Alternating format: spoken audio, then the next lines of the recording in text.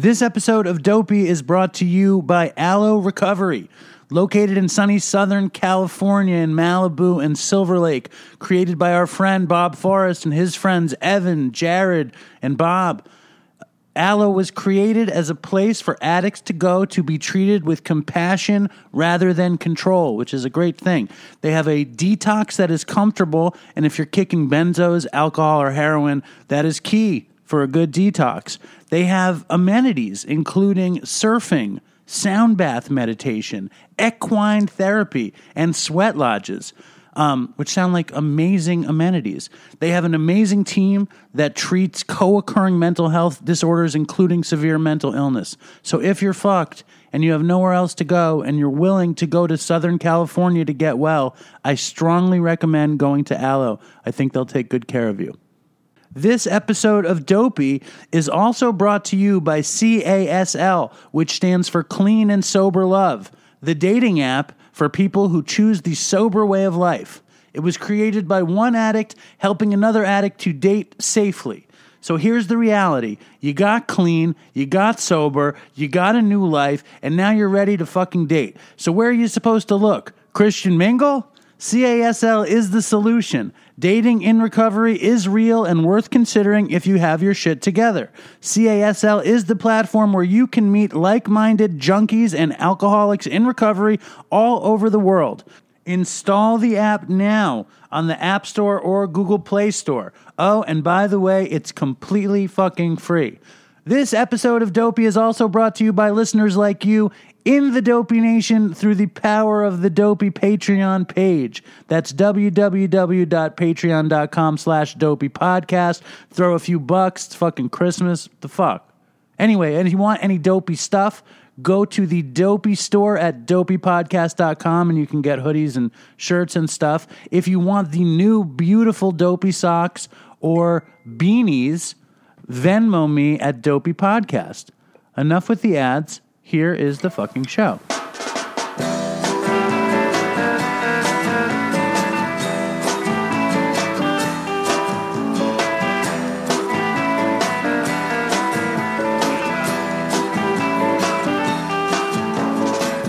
Hello, and welcome to Dopey, the podcast about drugs, addiction, and dumb shit. And I'm Dave.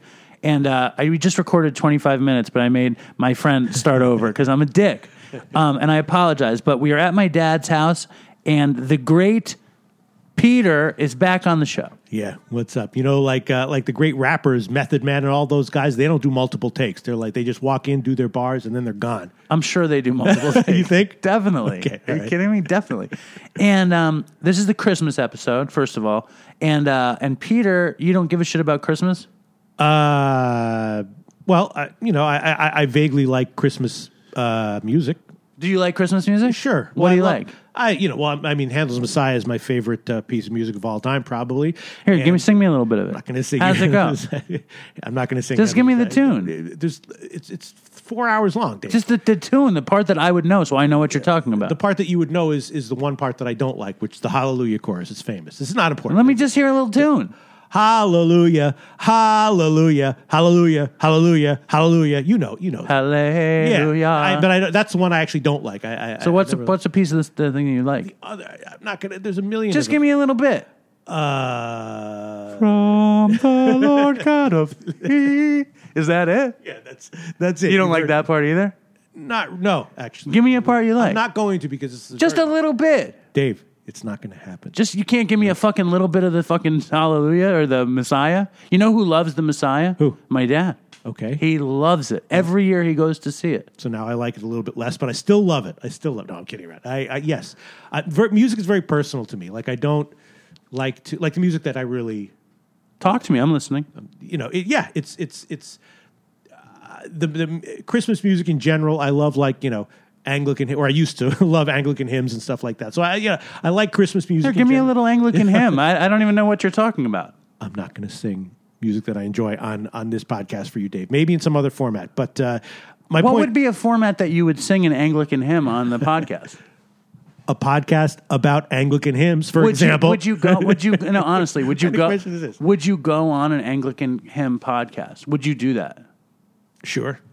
So can we just pretend this is a fucking... No. Can you just give me a little bit? I want to hear it. No, I don't even know. Look, Peter, let me say, Dopey Nation, Peter was once one of the greatest singers I've ever known.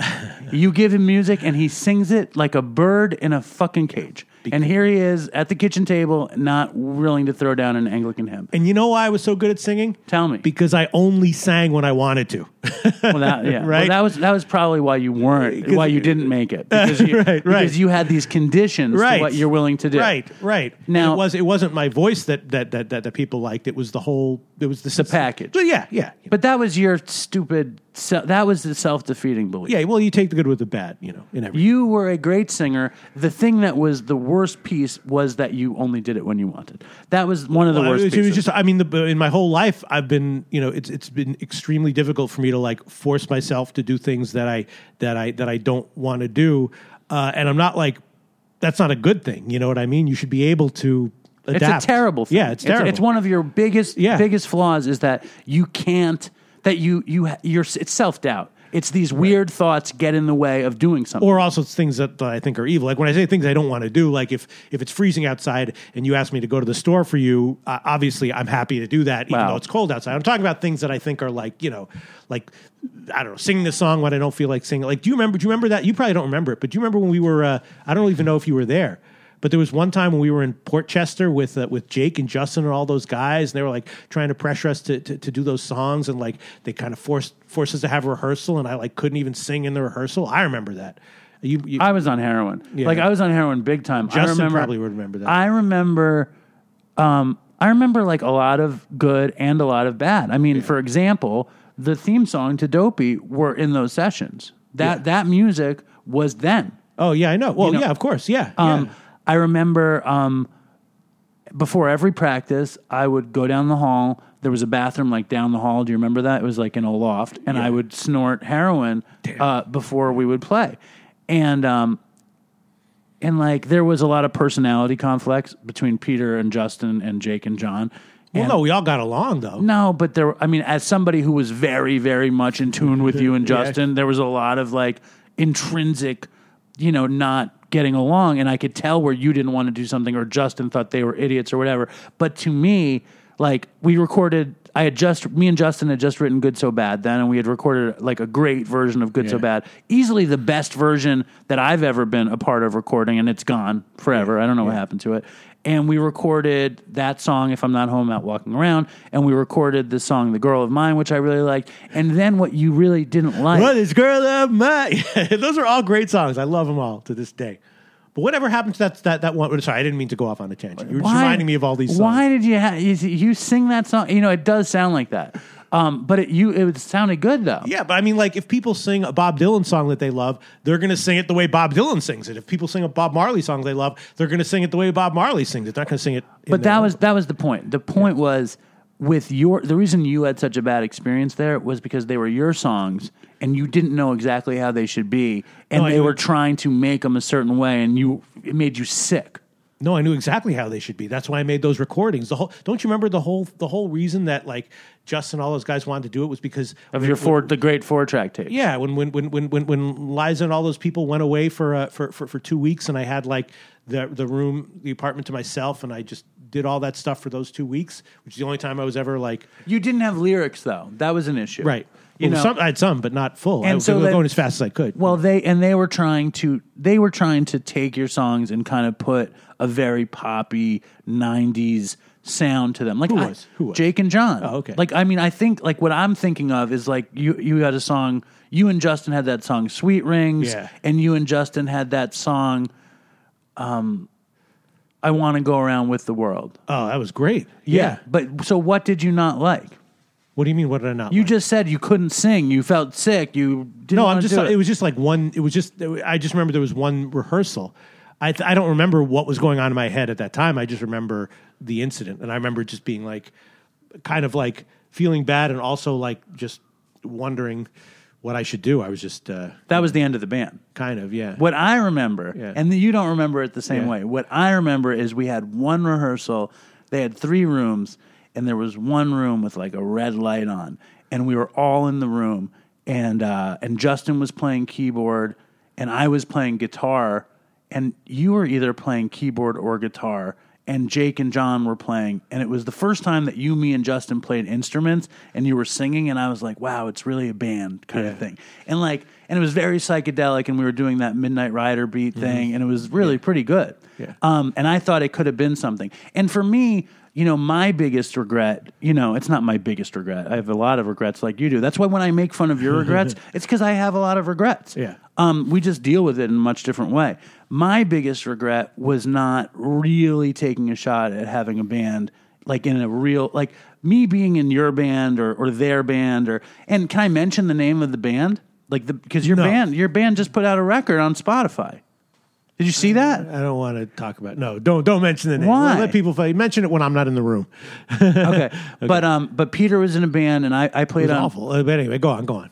I mean, I was like that was when I did force myself to do something I didn't want to do, and it was like, now I look back on it I wish I hadn't. You know what I mean? I do. I totally do. Go on. Yeah. But the thing that I regret is not having had a bunch of friends.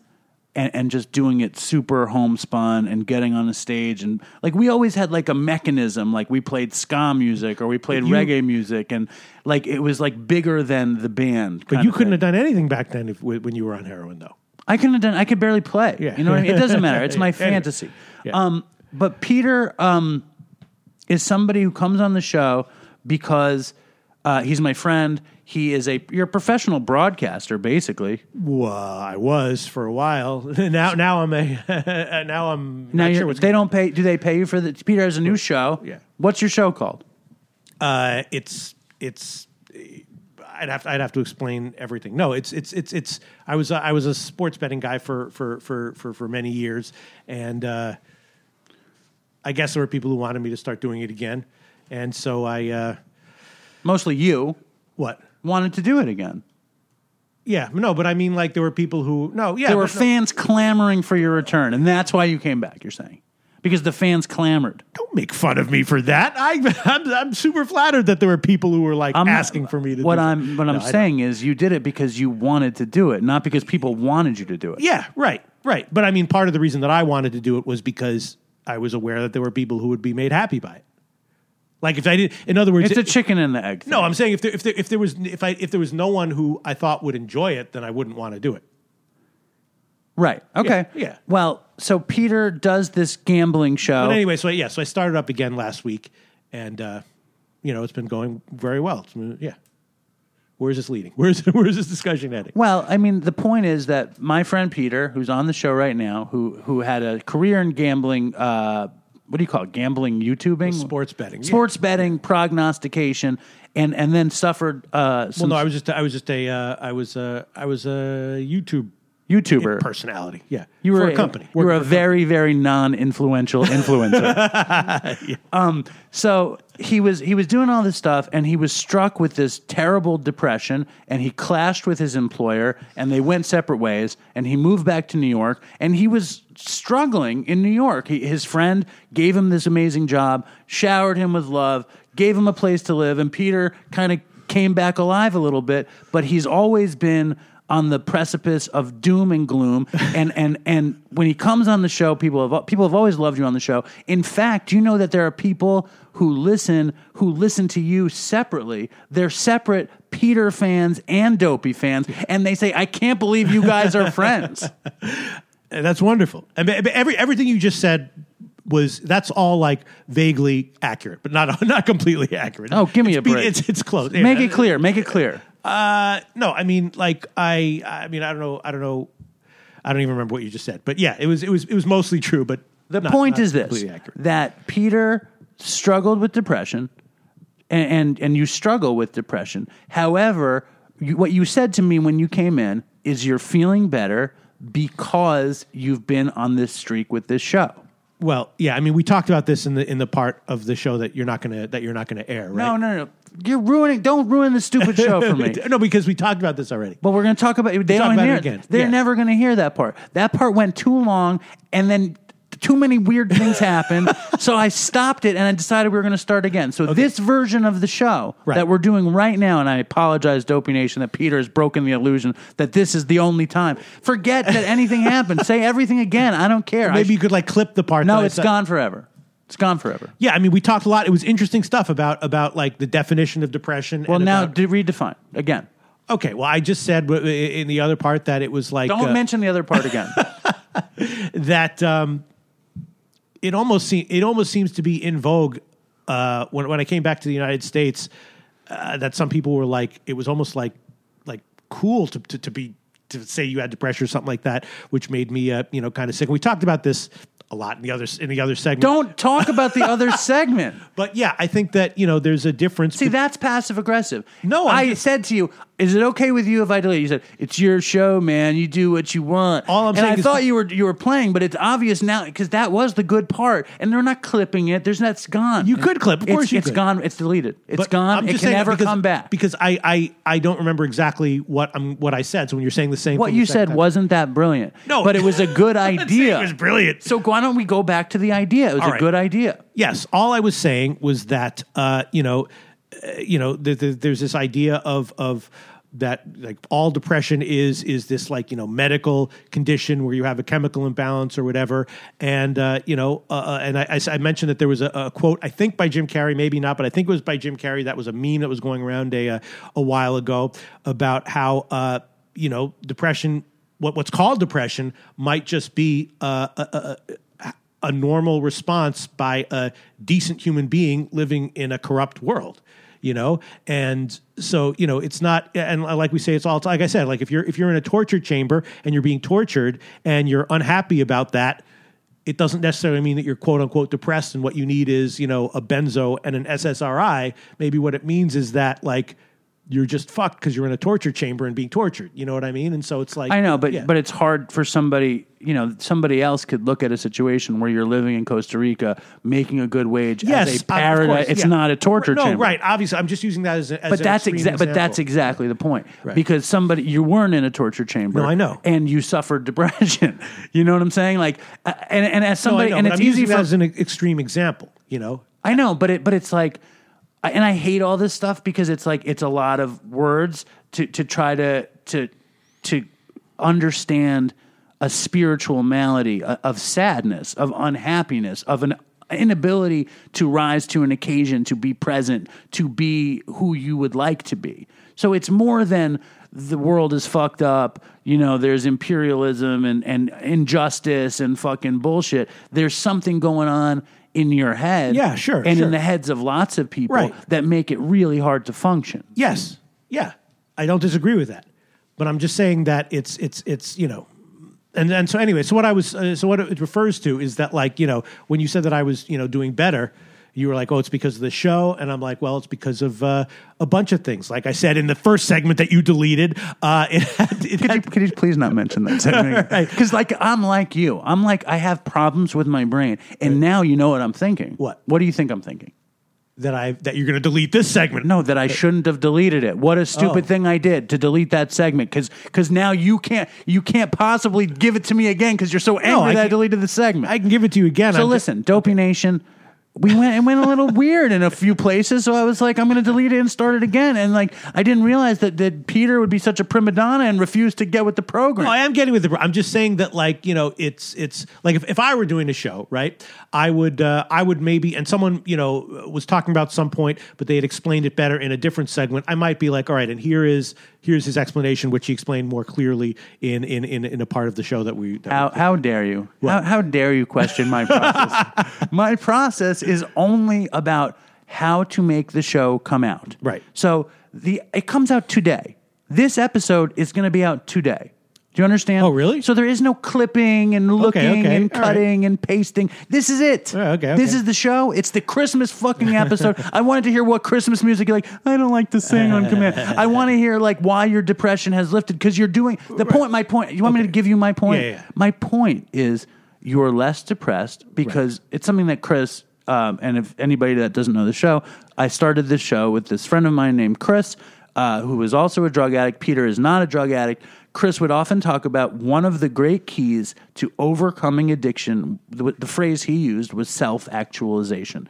And that phrase meant doing something. Meaning, like, we were doing dopey, so we didn't really necessarily feel like doing drugs. And, of course, that's all bullshit because Chris wound up doing drugs anyway. Right. So, in your case, I thought the self-actualization was you putting your, using your imagination and using your skills and creating something that people wanted to hear that created this loop of goodwill. Yeah. Well, I mean, I've definitely read about when it comes to drugs or recidivism in crime, like the main factor that determines whether people relapse or not is hope.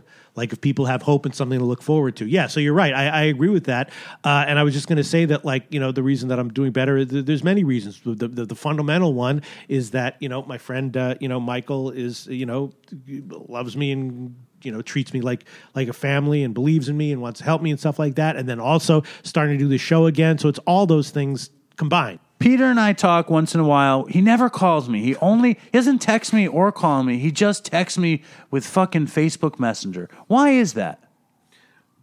Why do I only talk to you on Facebook Messenger? Yeah, why don't you text me or call me? Why do you only text on Facebook Messenger? I don't even know if I have your number in my phone. Why? I don't know. Do you call other people? Sometimes, sure. But you mostly communicate through that. I don't know. Just with some people, you get into a habit of communicating with them on a certain platform, right? Yes. This is not an interesting question, Dave. Okay, but the interesting point was that Peter approached me with this idea that I liked of me and him doing a podcast. Now, what was your idea? Well, I mean, it was basically I was like, well, why don't we just do a side project, right? In the same way that, like, in bands in the 70s, like someone from Yes would get together with someone from Boston, someone from Pink Floyd, and do like a side project, right? I like it. And I was thinking, why don't we like... Can you know of any side projects? What? Can you name any side projects in the history of music? You mean from the 70s? Anybody. Any side project. I mean, I haven't thought about music in a long time, but just Handel's yeah. The Messiah?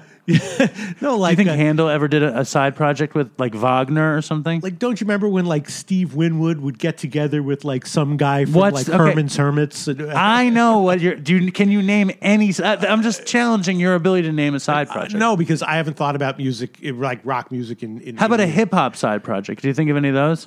No, I don't follow hip-hop either. You just know that there are side projects, and this could be one. Okay, I'm with you. The side project that you're thinking of is Blind Faith with Steve Winwood and Eric Clapton. Sure. Okay. Millions of them. There's millions of them, right? But you can't think of one. But anyway, continue. Or like, okay, I can think of it. When someone from Dream Theater makes a side project with someone from Slayer, with someone from, Kill Switch Engage. What is that? I don't know. No, you know what I mean? What side is project. But what is that? Is that something? No, I'm just saying, like, they do that. Okay. And we're going to do one. Yeah. I was just saying that one of the things that really impressed me in my head, what you say, you said it to me a lot of times, I think you might have said it on the last show, was just that, like, when we were doing the band when we were younger, and I think you said this in the show, you were like, but it was so much fun. And you were like, I had a lot of fun. It was really fun. And you were right. The big do you think I talk like that? No. Okay. The big mistake that the real regret that I have was just that, like, I didn't appreciate the opportunity to have fun. I should have just had been able to allow myself to have more fun with it when I was a kid. And I was just thinking about that, and I was like, it might be kind of fun now is to just do like a side project podcast with Dave and see if it works out. What would the focus be? I think I wrote it to you in the thing. Just the focus would be about. Well, they didn't read the thing. I want the audience to hear what it was going to be. Yeah. Just about, I actually forgot the exact sentence that I wrote, the exact premise that I wrote to you, but it would just be, two guys like us, who are in our age group and, maybe didn't make the wisest decisions in life for the first however many years of our lives and wound up where we are. But now, you've got your, niche, podcast that you've done. Is what it is. And I've had my niche, internet presence that I had for however long it was, like 15 years or whatever, and we'll put them together. It would just be kind of fun, yeah, and to talk about various aspects of life, Well, I am totally down to do it. Now, not because it's something that's going to be super popular or make money or anything, just as a side project, and if it turns out that like 10 people enjoy it, It's fun. Well, I would like to do it just because it would give me a chance to see your sweet face, because I never get to see you. But also it would give us a chance to talk about things like like constant, like in the segment that you deleted. It's constant. It's You're gonna ruin this fucking show if you keep fucking talking about deleted segments. They don't get to hear it. I know, and they're gonna think it was good, but I deleted it because it wasn't good. I'm just here to tell the audience the end of it, the 20% of it that caused Dave to delete it. Yeah, it was annoying. We were talking about generational stuff, and Dave's dad came in. But the first 80%. Are you saying my dad was annoying? No, I'm just saying it started to go off the rails a little bit, and so Dave deleted it. The first 80% of it was very good, and he shouldn't have deleted it. I agree, great. And I want to make it. We talked about sports betting, ROI. I talked about depression and some. I was particularly articulate in those parts of the segment. So yeah, it's okay.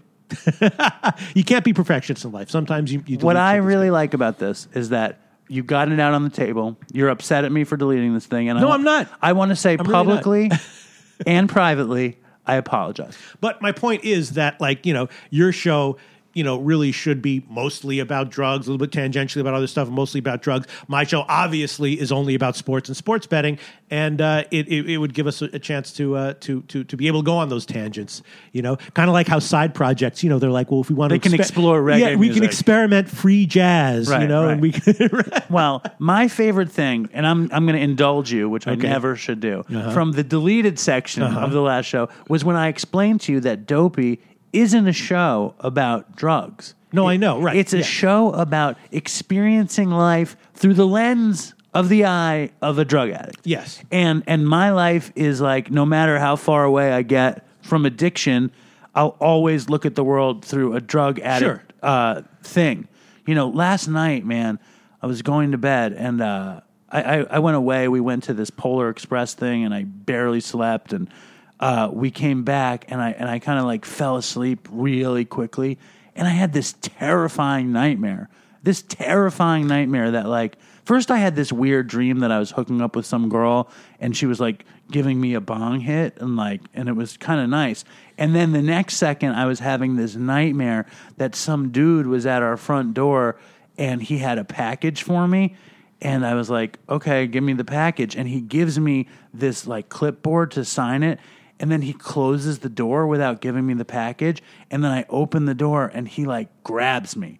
And it was how have you ever had a dream where somebody attacks you in the dream? Yeah, but I don't remember my dreams at all, so it's hard for me to comment on this. But this sounded like a cool dream, though. No, it's terrifying. Because I have dreams sometimes where people attack me, and I can't do anything. Probably because I'm so asleep, my body can't respond. And I woke up terrified. I had probably slept for 10 minutes, and I woke up terrified, and I was scared, and that doesn't happen very often. What was on the clipboard? I don't know. Oh. It was I don't know. What was in the package? I don't know. Oh, okay. But the point was I was powerless, and this dude could hurt me, and there was nothing I could do, and it was scary.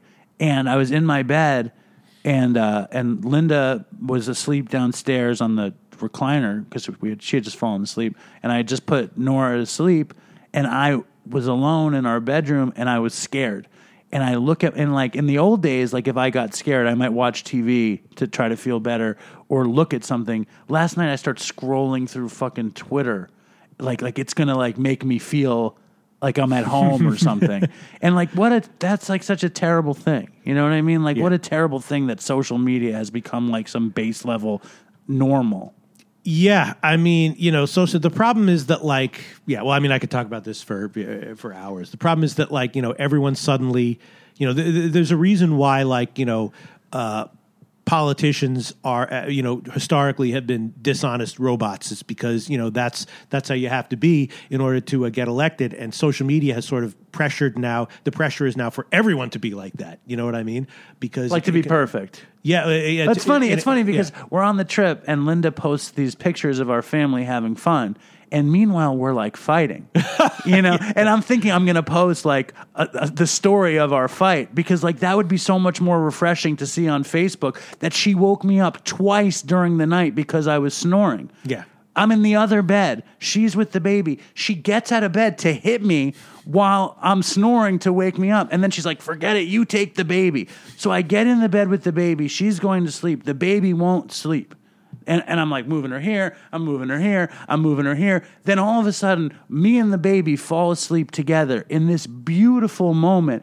And she fucking hits me again because I'm snoring. And she's in the other bed. And I'm so angry. Like, it was crazy.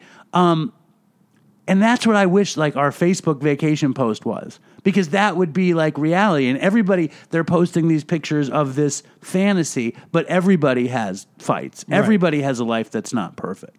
Yeah, and it just sort of incentivizes the wrong... Yeah, I mean, it's. I mean, people have written...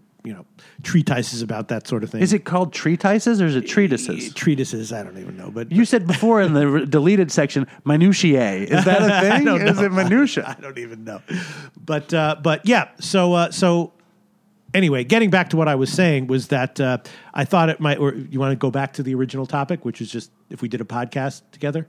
Sure. Is that what we were talking about here? We had moved on to social media being the baseline norm. Yeah. But I mean, all I wanted to say was that if we did this podcast, the main reason to do it was because it might be fun, which is, the reason that, you start a band when you're a little kid. And, if literally no one likes it, then we stop doing it. If 10 people like it, then it's probably worth it. Well, I'm going to give you my prediction. Okay. Right. My prediction is I'm down. I'm down to do fucking anything. And 10 people will like it, and you won't show up to do it. Oh, I'll show up to do it. That is my prediction. That's my prediction. Dopey Nation, if you want to hear a podcast with me and Peter, write an email to dopeypodcast@gmail.com. Because this is dopey, we're going to move on to the doposphere for a second. There's a very famous skateboarder. His name is Andy Roy. Have you ever heard of him? No. He was a notorious drug addict, skateboarder, friend of the show, and he called in for a little Christmas dopey. So here he is, Andy Roy. All right. Well, it's Christmas time, and Andy, I don't know if you know this, but the Dopey Nation loved your first appearance on the show. Oh, right on. Dude, that was fun, dude. I had a blast, dude. Thank you for having me again. Are you kidding? So for the Dopey Christmas Spectacular, we have the great Andy Roy back on. Welcome back. Andy Roy is a skateboarding legend, and he also does a podcast called the Rip Ride Podcast, which seems like it's crazy big. How's that going? It's going good. It's starting to build some momentum, and I'm getting the right guests and stuff, but I just got to keep plugging away. And I think as you keep doing it, it'll get better. Like, I just never been on the side being the interviewer, I've always been on the other side. So I'm trying to get used to that, but it's really fun, dude. And I just love like people's stories, a lot of it, some of them been people that gotten sober. So some of my friends they still party, but I just get stories and the history of skating, skaters, surfers, just kind of everything. I just like to hear just rad stories, and it's just pretty neat, so it's pretty cool. I never done something like this, and it's pretty cool. Yeah, I like man. It looks cool. What have your favorite episodes have been of it so far? Dude, I just recently had Steve-O where we did a live audience. And we filled it up, like 50 people. It was like in the back of it's at Pizzanista. My buddy Saul McGaw that I grew up skateboarding with, he's a pro skater, and he got into the pizza business, and he's like got this amazing pizza place, Pizzanista in Long Beach, and he let me start. Since I got sober, he let me do these podcasts in his patio, and it's been great, And so I would say like Steve-O was awesome, of course, and then like Christian Fletcher, dude. I've had Danny Way, almost all the Jackass guys, except for Knoxville. They all got crazy stories, But Novak, it's just like I just like rad stories, and what people are up to. Like Danny Way, he wants to go to the Olympics because skateboarding is going to be in the Olympics, and he wants to jump out of a Goodyear blimp into a banked ramp. Like I don't even know how many feet up there in the sky he wants to jump out of, but like he could die doing this. And like, I want to do it before the Olympics starts. I want this to be the banger, and it's just pretty neat. People's like passion passions and stuff like that, what they're into. And the Rip Ride podcast is basically about surfing and skating. Yes, but like I've had Edward Furlong, the dude from the Terminator, like he's sober, so I've had him on. Nice. So like, and he skater surf, but like he had a story, like being on drugs and getting straight, getting clean and sober. So it's just like I just open it up. I had who else? Bobby Lee's brother, Steve Lee. Yeah, I saw that. How was that? Was that cool? Oh, it was great. Oh, dude, he's hilarious, dude. It was awesome, and he's sober too. It's crazy, like how many people are getting sober. It is. It's like sober is the new high, right?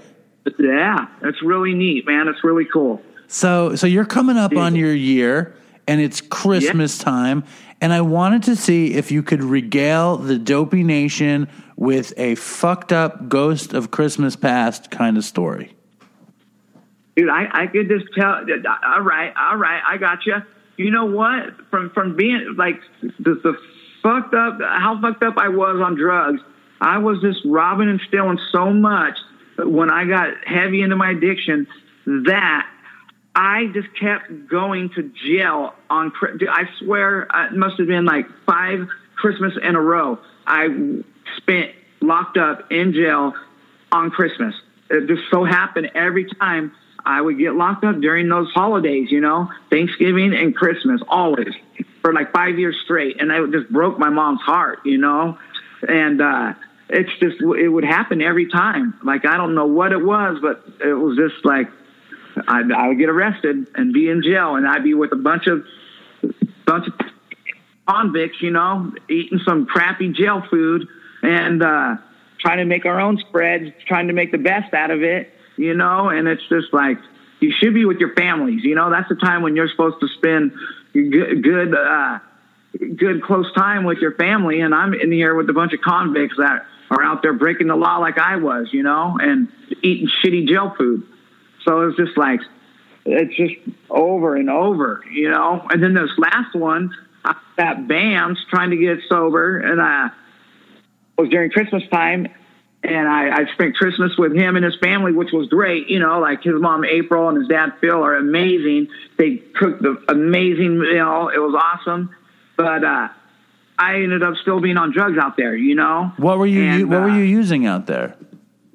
Well, I was using heroin before I got out there, and then I brought a bunch of Suboxone with me, and then I met one of his friends, and I was getting fentanyl. I was getting fentanyl out there because they don't got tar heroin out there. They got nothing but fentanyl. When you buy fentanyl, he lives where, in Baltimore or Delaware or something? Philadelphia. Right. Dude, Dave, I'm telling you, I went to Kensington? Kensington. Where it's like the capital of heroin, like where people die every day in the streets there. Like, I went there to go get the fentanyl. When you're copping fentanyl, do you say, yo, do you have that fentanyl, or do you call it dope? What do you call it? I would just say like a heroin, like a heroin. Dude, and I went there, right, with this girl. I went there, and I think it was like, you know what? It might even have been on Christmas Day. It might have been that day. We went out there, and it was dark time, and this place is like, people die every day out there. And I get there, and it's freezing cold, and everyone's in like warm jackets, where they got these face masks covered in their face to keep the cold out, to keep them warm.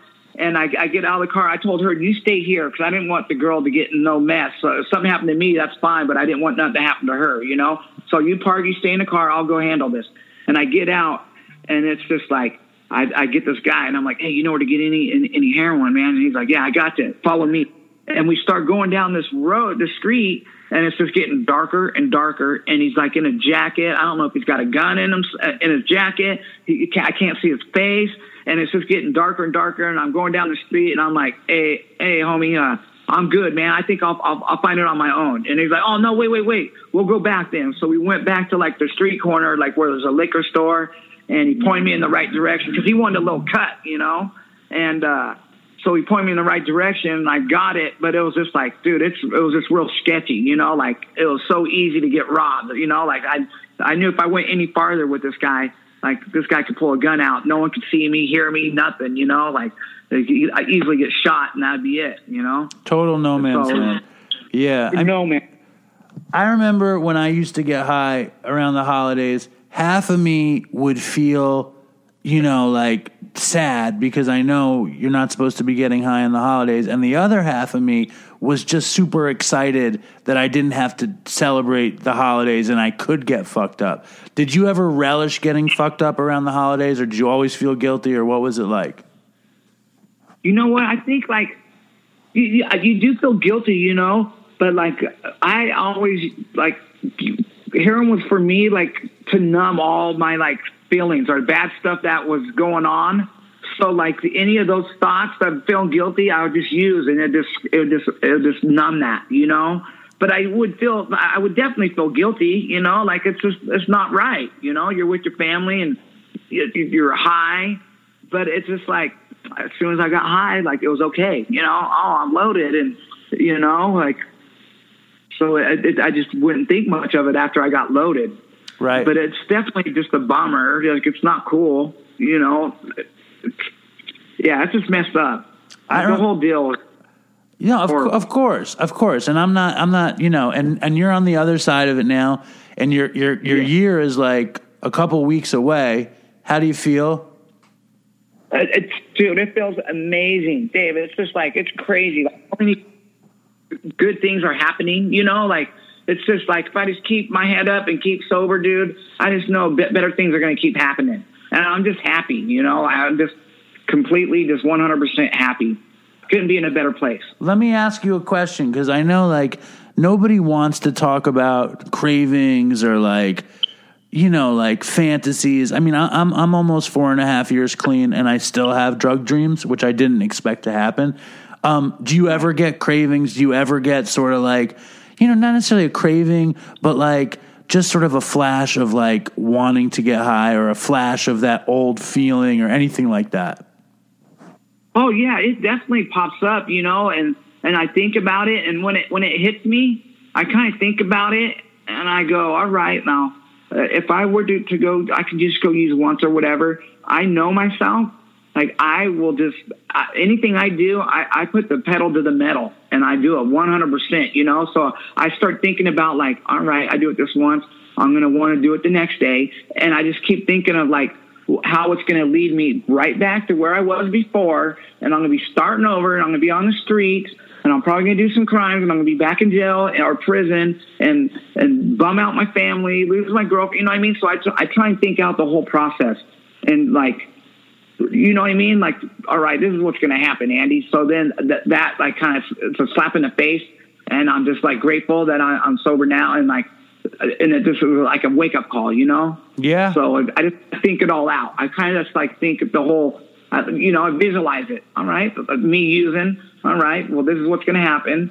All right. You're going to get high. Yeah. You might feel good, but then it's just going to kickstart that whole process again, you know? And I don't want to go through that again. I just don't. No. And it's crazy, you know? It's crazy. No, I know what you mean. I never got close to the time I have now, and I don't want to lose it, number one. And when I say like sober is the new high, what I really mean is like, I really feel like it's an adventure, like my sobriety, my life right now. It's a total adventure. And I used to feel that way about drugs, but the adventure in my drug using like stopped a long time ago. Do you feel like you're on some fucking mission, like a new sort of like adventure with your sobriety? Like your life is like exciting and stuff? Yes, dude, it's cool. You know what I mean? Like just the thing, like I'm doing a lot more stuff now that I wasn't doing before. I love your energy. I love your enthusiasm. And I knew you were going to say it. I just like to hear you get excited. It's fun. Yeah, dude. You know what I mean? Like it's a trip, man. It seriously is, you know, and it just blows me away because I just never had this much time before. So it's just like, it's just crazy to me. That's what I was going to ask. This is the longest time you had, right? Like, except for like being locked up, you know what I mean? Like locked up, but that's like you're locked up.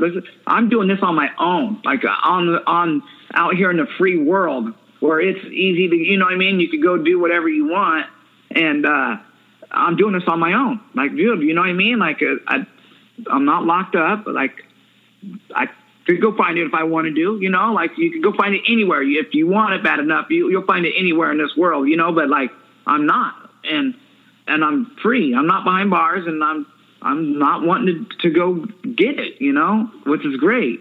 It's just, it blows me away. Because usually when I get out or I'm out on the street, I get out of jail, I go right back to it. You know what I mean? Like this over and over. And it's just like, now I got some time under my belt. It's just like, yes, I'm digging it, dude. What do you think? Like stacking these days up. So what do you think the difference you were is? saying, you know, like 4 years, you don't want to lose that. No fucking I don't way. want to lose it either. No. You know? No. It's pretty fucking neat, you know? It's crazy. For you, Andy, what do you think the difference is? Like, why do you think it's sticking this time? You know what? It's just like, I love my girlfriend. I want to be there for my son. I want to make my mom and dad happy. Before they're getting older, before they pass away or whatever, you know, I want them to know that I'm doing all right. That their son is like not fucked up and on the streets, you know, where they could rest easy, you know, and have these last years or whatever they have, and know I'm okay, you know, and it's wore me out, and I'm just don't want to go out like that. You know, I just don't want to leave this earth like, he was a junkie. How old are you? How old are you? How old are you, Andy? You're 49, 48? I'm 48. 48, yeah. Yeah, I mean, I'm 45. It's the same kind of thing. I love that stuff. And the other thing that I always love is the fact that you're this fucking legend.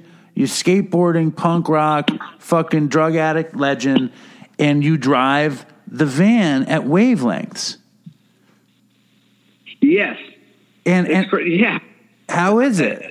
Driving these people that are in rehab, it blows me away. Like that was the last thing I thought I'd be doing. Do you feel super zen? Like do you find yourself like giving advice and like what is it like to be on the other side of the stick with that?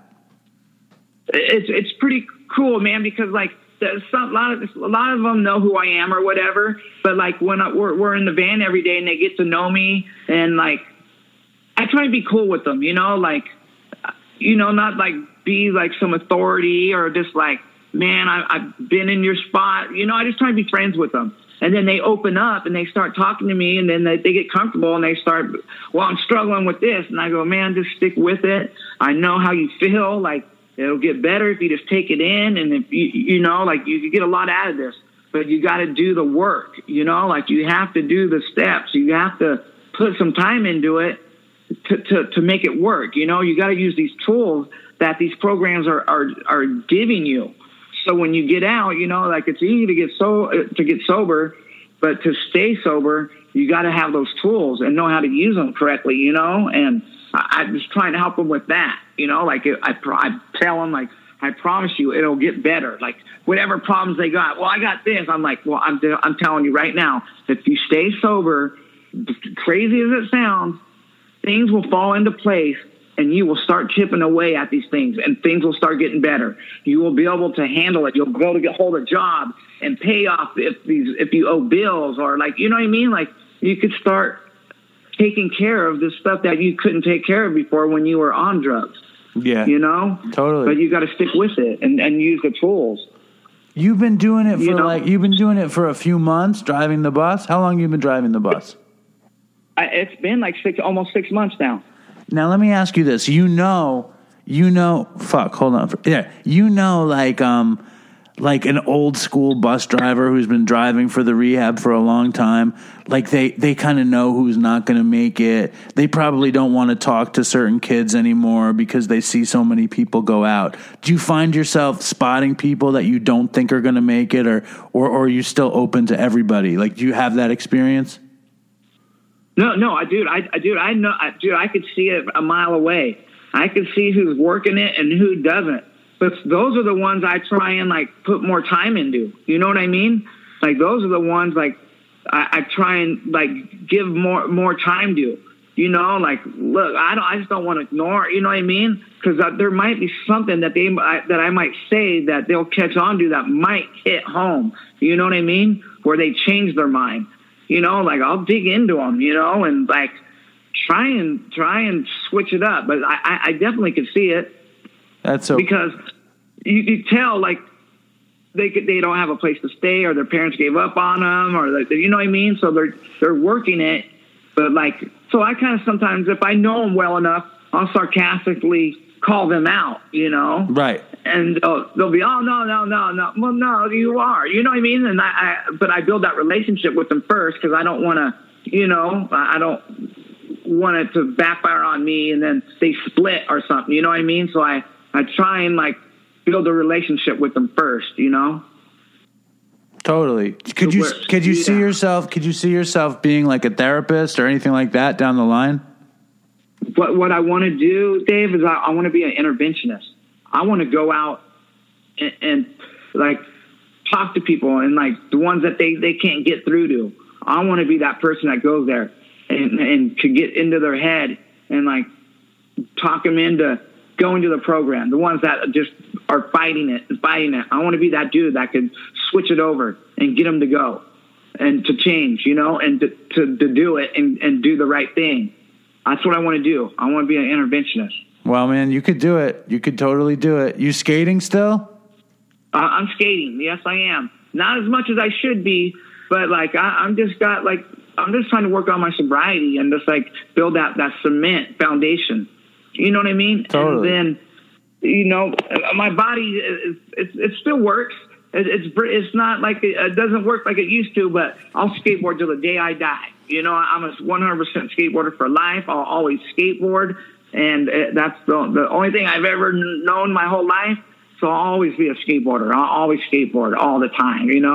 Like if I don't skate, if it's been a few days, I'll start freaking out and have to go skate. Right.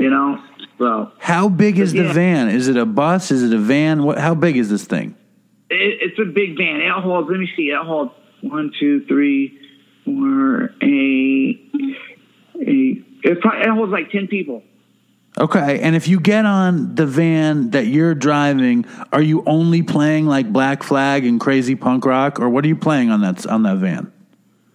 Sometimes I'll let them play what they want, but if it's some horrible music, I'll cut in and I play my punk rock, and I'll play like funny stuff just to cheer them up. Like they'll be like, Andy, play something, and I'll play like Peaches, like or whatever. Like I got the right music to spark them up. I usually like play something like that's pretty got a lot of energy, because it's in the morning when I go and get them, and some of them are grumpy or whatever, so I try and cheer them up by the time they get to the center. That's awesome. So do you want to wish the Dopey Nation a Merry Christmas? Because Merry Christmas to you, man. I'm so happy you came on and you're doing so good, and fucking I love having you as a part of the show. I think it's cool. Oh, dude, thank you so much. And to everybody out there, Dopey Nation, dude, Merry Christmas from Andy Roy. Much love, everyone. I just have a wonderful holiday and a happy New Year. And, dude, thank you so much, Dave, man. It means so much to me, man. It's awesome. Right on, man. We'll hook it up in the new year as well. And hopefully, I think we're going to get to California and do the West Coast Dopey Con. You have to come. Oh, I'm down, dude. You let me know and I'll be there. Right on. I'm yeah, and you're gonna have to come and be on my podcast. I'll do it. I'll talk about my terrible youth skateboarding on my knees. Be sad. Yeah, there we go. Right on, dude. man. I'd love to have you. All right, cool, man. Thanks so much, Andy. All right, thank you. Merry Christmas. We'll talk soon, man. Yeah, Merry Christmas to you, Dopey Nation. Yeah. So Andy Roy has a ton of energy, right? Unlike you. Yeah, right. Because, like you said, he's living his best life. Yeah, I mean, I meant that facetiously, but yeah, it's probably true. No, dude, this guy is like, he's a professional skateboarder. He kind of became a professional skateboarder in his teens. He like has this incredible joy Yeah, that's awesome. Adventuring and stuff. He's friends with all those Jackass guys, Steve-O and Johnny Knoxville and Bam Margera and all those people. You know, I don't know if he's ever heard of Blink 182, but I would recommend he check that band out. He might. Dude, really you and me are like the opposite of the Jackass people. Like, we wouldn't put ourselves in harm's way. We wouldn't like do anything like risky. We wouldn't like tattoo ourselves or hurt ourselves. We're the total opposite. Yeah, I never understood the quote unquote adrenaline junkie things, but I think there's probably some kind of like, you know, genetic or biological basis for it. You know, adrenaline probably affects them in different ways than it affects other people. Well, you were talking about exactly, and also you and me are just pussies, basically. I think that's the bigger issue. But maybe, I mean, it's like, you know, I mean, I don't know. It might be just, you know, like when you go to the dentist. Like, I mean, if I go to the dentist and they give me Novocaine, I'm sitting there and I'm fine. It's not because I'm like courageous and brave. It's just because they gave me Novocaine. So there's probably some kind of like natural biological difference between them and us. I don't know if it's because we're pussies, you know. Well, I don't know. You know what I'm saying? I know that I never had any interest in trying to get hurt or risking my body or doing. It's just, and it's. I'm just like saying, skydiving. If there was an aesthetic that was the exact opposite, people like us from Jackass people, it's the exact opposite aesthetic. Do you know what I'm saying? Yes, definitely. And I think what you're saying now in terms of like how your brain processes something like adrenaline, you can use that for how the brain processes something like depression. Like somebody who experiences depression cannot, like somebody who actually, like when I dealt with sadness, I never became depressed. I always looked for an escape.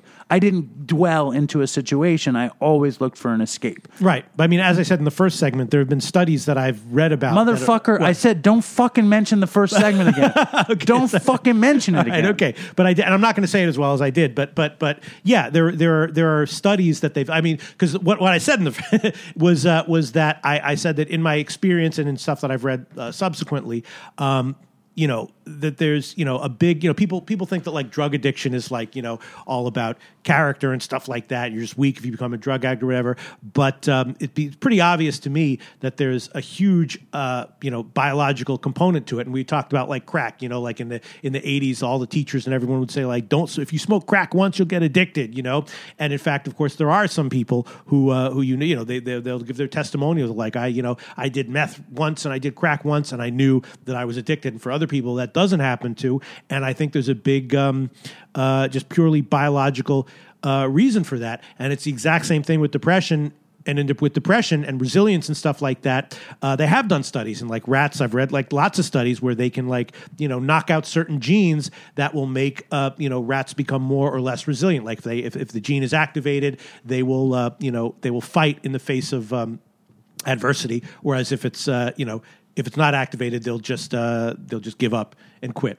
And so there's obviously, and I was saying, as I said in the first segment, there was, you know, you obviously have, you know, you have the opposite of the depression gene. You were always energetic and always had fight in you, even when you were, you know, addicted to drugs in the face of adversity or in any situation. You know, you're always looking to do something and be active and, you know. Well, I had an epiphany not recently. Giving up. Yeah, I had a total epiphany recently. I know you don't watch TV shows; you just watch near-death experience documentaries. You know, I watch. Do you watch sports, or you just see the results? Oh, yeah, I don't watch sports. So you don't. His whole thing is around sports, but he doesn't watch sports. You watch documentaries and you watch near-death experience things. I basically just on YouTube. Yeah, I listen to whatever is interesting on YouTube. I watch TV because I have a big problem with TV. And there's this show out called Watchmen, and Watchmen is a great show. It's really, really, really good. I don't think you would like it because you don't watch TV. Yeah, and I'm familiar with it because I've seen, you know, people, all my friends on Facebook referring to it. So yeah. It's a great show, but I had this epiphany watching it. It's like one of these dystopian shows that kind of like show a crazy future, and there's superheroes, and there's a lot of weird race stuff in it. But the epiphany wasn't based on any of that stuff. Watchmen was made by this guy, I think his name is Damon Lindelof, and he's the same guy who made Lost. And I loved the first couple seasons of Lost. But the thing with Watchmen is like there was a scene that took place in the 80s, and like there's a computer on a desk, and it's a computer from the 80s where it's green and you see the code kind of shit. You know what I mean? And I just had this thought like, imagine you're working for a computer company in the 80s and like this is what you have, like this terrible screen where all you see is this fucking code. Like it's not good for, it's just not good for anything, like in terms of like, as opposed to like a computer now and clicking and seeing shit and video and pretty colors and things that are appealing. The green screen of an old computer was so fucking unappealing that you must have some sort of vision to know that if you stick with it, it's going to become something amazing. Right. Like these people that made the computer knew that in time, this was going to be the biggest thing in the world, you know? And I think I had this moment, you know, I was watching Lost. I was like the happiest I've been in a long time. It was like 5 a.m. I'm on the Long Island Railroad, and I chose, rather than to do work or prepare for anything, I was going to watch Watchmen and relax. And I'm feeling so fucking good. You know, the world is passing me by, and I'm watching this show, and I felt so good. I can't even tell you, because I don't get to relax as much as I'd like, and I love watching TV. And I had this thought, and it reminded me of you, actually. It was this thought that if you stick with something for long enough, it will work. Yeah. And so my thought is with Dopey. You know, this is going to be the 218th or 219th episode, and it's working. It makes a tiny bit of money. A little tiny puddle of people are interested. Like, it's getting a little bit of press. But I know if I stick with it, it's never going to make me bankrupt. You know, but if I stick with it, it can be like the greatest thing in the world. And I think that's true for anything. Anything that you stick with that doesn't harm you can blossom. Right. And you know, like what I was saying before, which is why I had the thought of doing the podcast, is it's most about just, you know, having fun doing something that feels like it's purposeful for you at the time. And that's why that was my big mistake with the band when we were kids, that I didn't see it in that way, you know, and, yeah, you're right. And I kind of picked up on that from you. It's like, do something that, you know, that seems like it has purpose for you and that would be fun to do. Enjoy having fun doing it, and as you said, like, you know, stick with it and stick to it. You know? Well, my real theory of your whole mental health is that, listen, we all have fucking problems.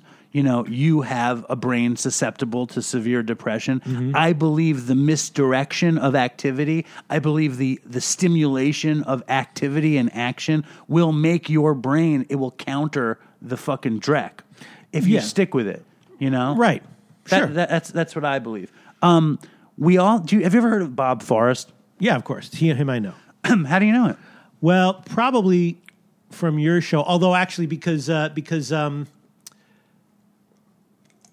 before there was a time when I watched TV, and what was that? Oh, show he was on Celebrity Rehab. That's where you know him from. Yeah, you didn't know him from his band. No. Okay. No. Well, Bob Forrest is a great friend of the show, and we haven't had him on that sounded weird. Yeah. We haven't had him on in a long time, but I wanted to have him on for the Christmas episode. He also gives his 2 cents about John Frusciante rejoining the Red Hot Chili Peppers. Do you have an opinion about that? No. Do you have an opinion? You know, the Red Hot Chili Peppers were always a band that I you know, I don't want anyone to hate me, because if you say that you don't like music that they love, then they'll start to like not like you as a person. I just never got the Red Hot. I mean, I understood them because they had a lot of energy. You didn't like, sometimes I feel like I don't have a partner. I mean, I think they're definitely like compelling to watch, you know, because they're so like weird and but you don't like what you want, you got to give it to your mama. No, I mean, I understand why people like. You don't like any of their songs? Twisting and turning, your feelings are swirling, you're breaking I like Knock Me Down. You remember that one? Oh yeah. And then how's that one go? Sing me a little bit. If you see me getting knock me down. Yeah, that was good. But I mean, you know, and then that was early. Yeah, and then there was, some like their first album, and then there was another one, the famous one, which is like the one the City of Angels, whatever it was. I mean, that was the city I live in, the city of angels. But like you remember some people like loved lonely, you know as I am. Like they were some people's together we cry. They were people's favorite band, you know? Still are. Yeah, some people love them. I went to go see Flea. He just wrote a book called Acid for the Children, and Bob Forrest had told me that Flea was going to come on Dopey. Okay, so he was doing a book signing at Barnes & Noble's, and I figured I'll show up. I mean, how big could a book signing be? and I'll get an interview with Flea. And I show up there an hour early. There's a line 3 blocks long. Yeah. To everybody just waiting to see Flea. Well, he's a cool guy. I mean, I like seeing interviews with him. I mean, I think he's like a really cool guy. And it's possible that if I had understood the nature of fun when I was a kid, not only would my life have been saved, but I might have actually liked the Red Hot Chili Peppers as a band. I don't know. I guess I was like, the music I always liked was like music for people with like PTSD, like Nina Simone, Donny Hathaway, Handel's Messiah. I realized like a few years ago that the Smiths. Well, I mean, I like the Smiths. I didn't love the Smiths, but but I realized that that 10 of my favorite 20 songs in the history of songs are all Be My Friend songs, like Lean on Me, Stand by Me, You Got a Friend. Like, I realized that when I was like, what are my favorite 20 songs in the world? I realized half of them are I'm Your Friend. And it's amazing because you're the worst friend I've ever had. I've never had a friend as bad as being a friend as you. All right, don't delete that. That was funny. That made me laugh. Yeah. I'm deleting this part. No, I mean, I just, so, and the Red Hot Chili Peppers obviously were the antithesis of that. They were not like, they were not, here's music that touches your soul if you have PTSD. They were like, we're going to make incredibly energetic and crazy and wacky party music, which is great. It just didn't speak to me when I was a kid. I liked the Red Hot Chili Peppers, and I got on the bandwagon with that record, with the Blood Sugar Sex Magic record, because I liked. It was just that moment. I don't know. I enjoyed it, and I wanted to like it more than it made me. I wasn't drawn to them, and I wasn't like into the earlier stuff. Although I did like their cover of Higher Ground, and I like that If You See Me Getting High. No, Higher Ground is great, but then it's because it's a Stevie Wonder song. I also like that song.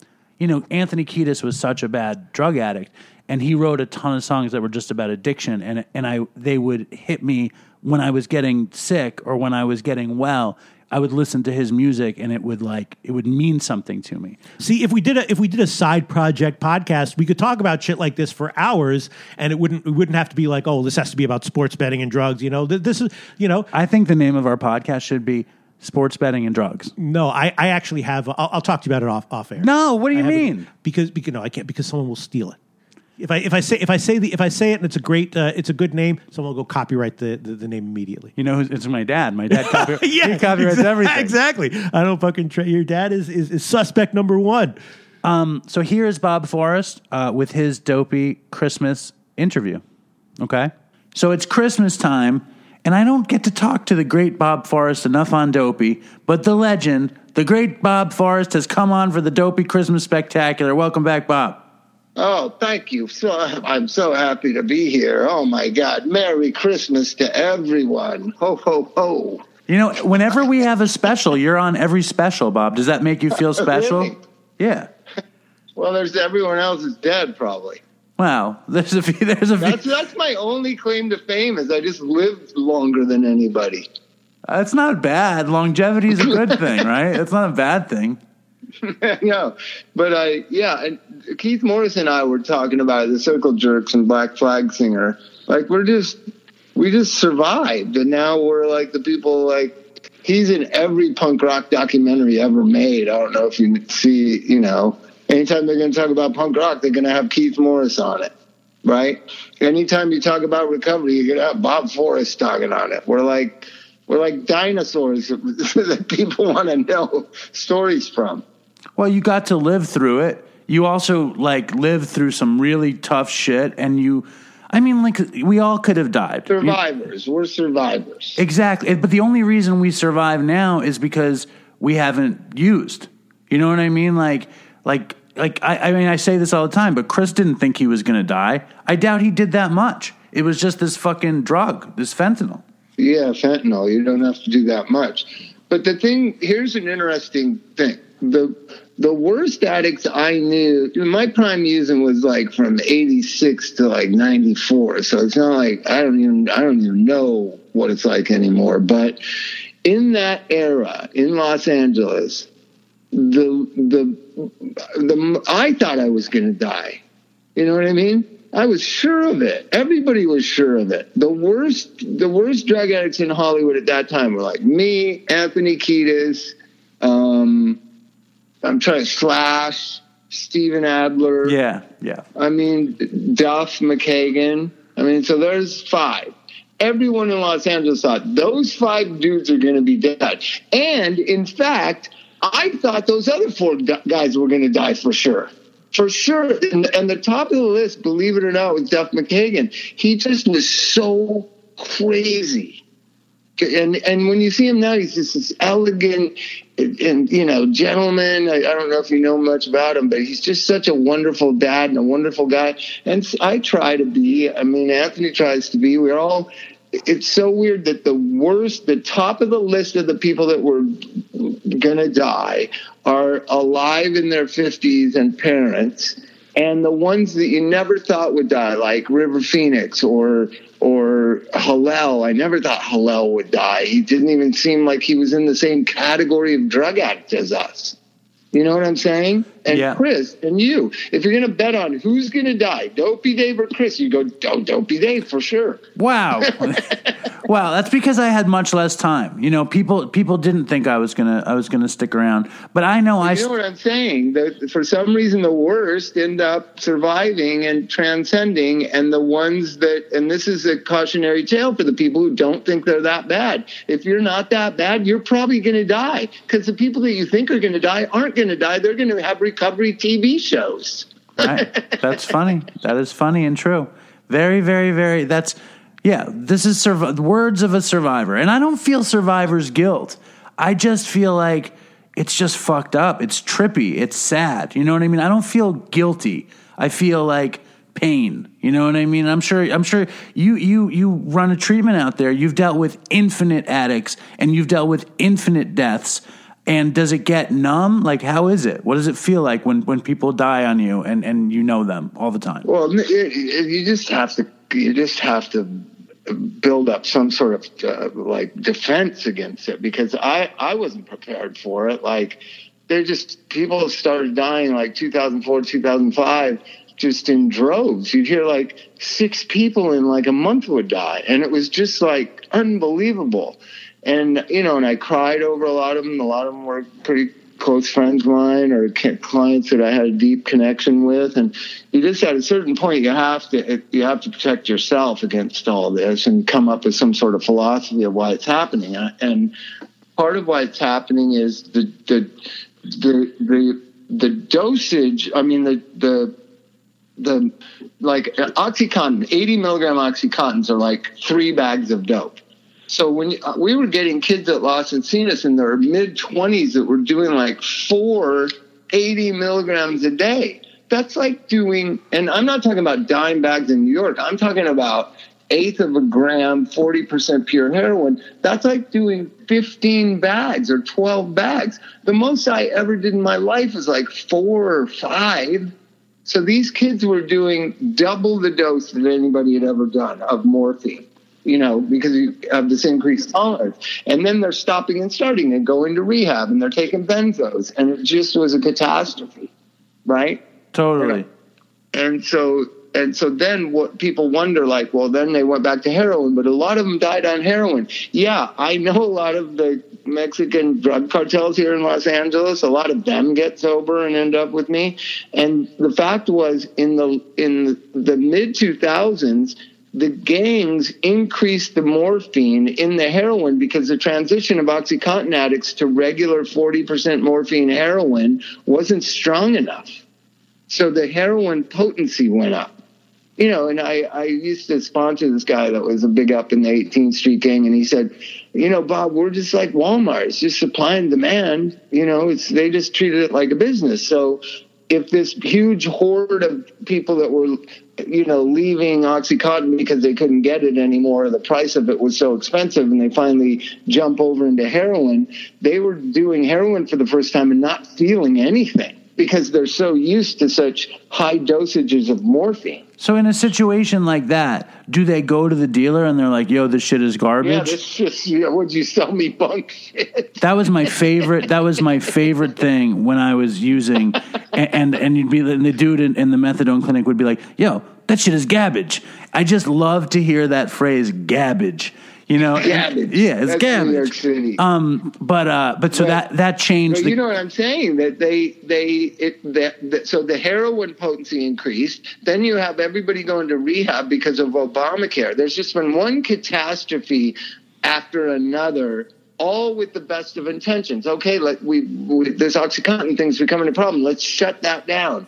Thinking that the OxyContin addicts are just going to go home and watch TV and everything's going to be fine. Yeah. You know what I mean? Yeah. And so then you have the transition into heroin. You have the increase in the potency of heroin because you want to keep that marketplace, right? You want to grab those customers. Then you have going in and out of rehab because of Obamacare, and you have them returning back to the 60% morphine heroin. Then you have fentanyl. Well, do you think the fentanyl hit the market because these people had these tolerances? Yeah, these high tolerance. I believe that. And somebody somewhere said, hey, what if we mix a little bit of fentanyl in with this? Maybe they would really feel it. See, that's like a real high-level thing. I don't consider high-level, like, conspiracy drug dealers. No, it's just people trying to get by. Come on. Have you ever tried? Here's the thing. Have you ever tried to keep a secret? Like, nobody keeps secrets. Everybody thinks there's all these conspiracies. Like, people drift apart. You wouldn't think after 3 or 4 years they would have told us who killed Kennedy. You know what I mean? Right. So what do you? I tell my conspiracy friends, because I played into the Kennedy assassination and all that. Maybe Lee Harvey Oswald just had a lucky shot. Right. I mean, right? I don't believe fucking anything. Like, I'm in the midst of like. Well, that's the thing that I wanted to talk about. So there's a lot of stuff going on.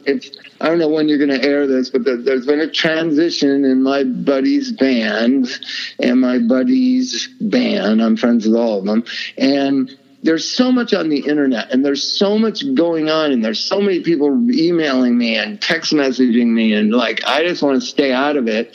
But I can just tell you that you can't, the truth doesn't exist in our modern society. The truth of Dr. Drew and me and Celebrity Rehab is not true. The truth of what's going on with the Chili Peppers is not true. The truth of everything. So why do we trust the fucking internet, Dave? Everything is a distortion. It's one person trying to soften it or lift it or move it around or message it a little better. No, there's no fucking hardcore truths anymore. It's just all media messaging and branding. I know. I'm ensconced in suburbia where the big thrill is vaccinations. And what I just say is I don't believe anything. Like, I don't believe anything. And they're like, why don't you read the ingredients on the vaccines? And I'm like, well, I drink Diet Coke and I don't read the ingredients on the Diet Coke. I don't know anything. I stay out of everything because I don't believe anything. Because you can't believe anything that's on the internet or anything that's controlled. Anything about entertainment is a lie. I mean, there's some things that are kind of true, but you can't, who cares? 90% of it is lies. Well, let's back up for a second. Kanye West. Here we go. Is not who you think he is. He's a businessman. Everything he does is planned out and thought out. The whole Trump thing was a gimmick. The whole thing is just a gimmick. And people believe it, and they have such passionate feelings about it. People need to really question the legitimacy of the information that they get. So yeah, be like you and me. I don't not care like you. I just believe anything that's being sold to me is probably a lie. Right. Yeah, and it's not that I don't care. I just can't be invested because I don't believe anything I hear. Right. And so, and in this holiday spirit, I see a great parallel. I have 2 small children. You have 2 small children. Elvis this year really is starting to think, who moves the elf on the shelf around? Right? How old is he? He's 9? Lie to our children about Santa Claus and fucking elf on the shelf. We are a lying society, and we indoctrinate children into the lie. Then we let them in on it at like 9, 10, 11 years old. We lie. That's what Americans do. But dude, you have to understand, I was separated from my family for 4 or 5 years, and I was raised Jewish. And kind of when I got my family back, one of the deals was, you could come back into this family, but you're not blowing up Santa for this kid. You know, she knew that I wanted to be like, listen, we're Jewish. Santa is like a fucking Hallmark card. Santa doesn't hook our people up. You need to know the truth. But the deal that I made to get back in this family was, I'm not going to talk about Elf on the Shelf.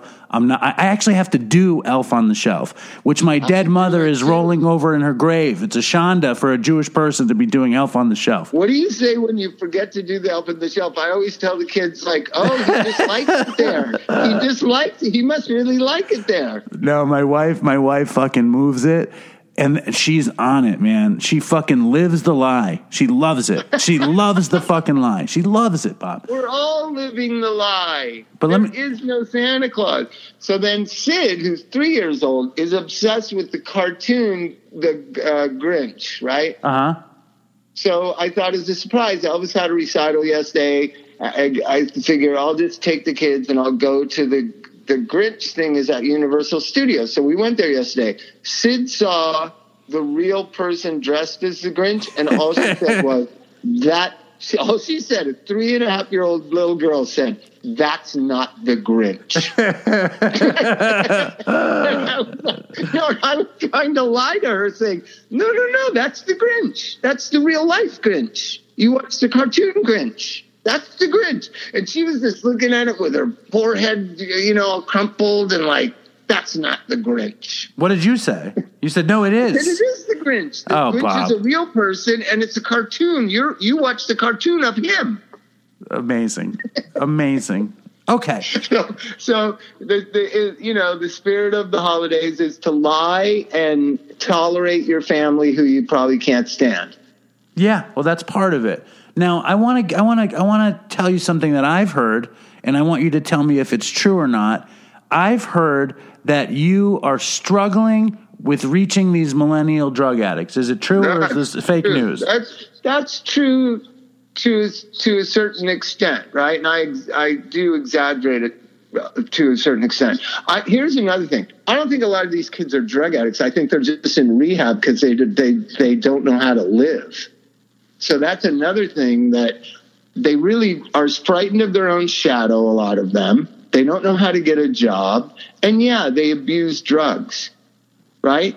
So they end up in rehab and they just never leave. They just go from one rehab to the other, to the other, to the other until they're 26. So those people are really hard to reach because you'd have to just completely educate them, inspire them, encourage them, build their self-esteem. You can't do that in a month or 6 weeks or 2 months. There's so much fundamentals that have just been lost on this generation, right? So the idea is to cultivate a spark in them. There's that, and then there's the whole like little peep world where they just don't even care to live. It's crazy. The mentality of some of the younger people, the 20-somethings that I've dealt with, I just don't know I don't even know how to understand how to help them. I always like living.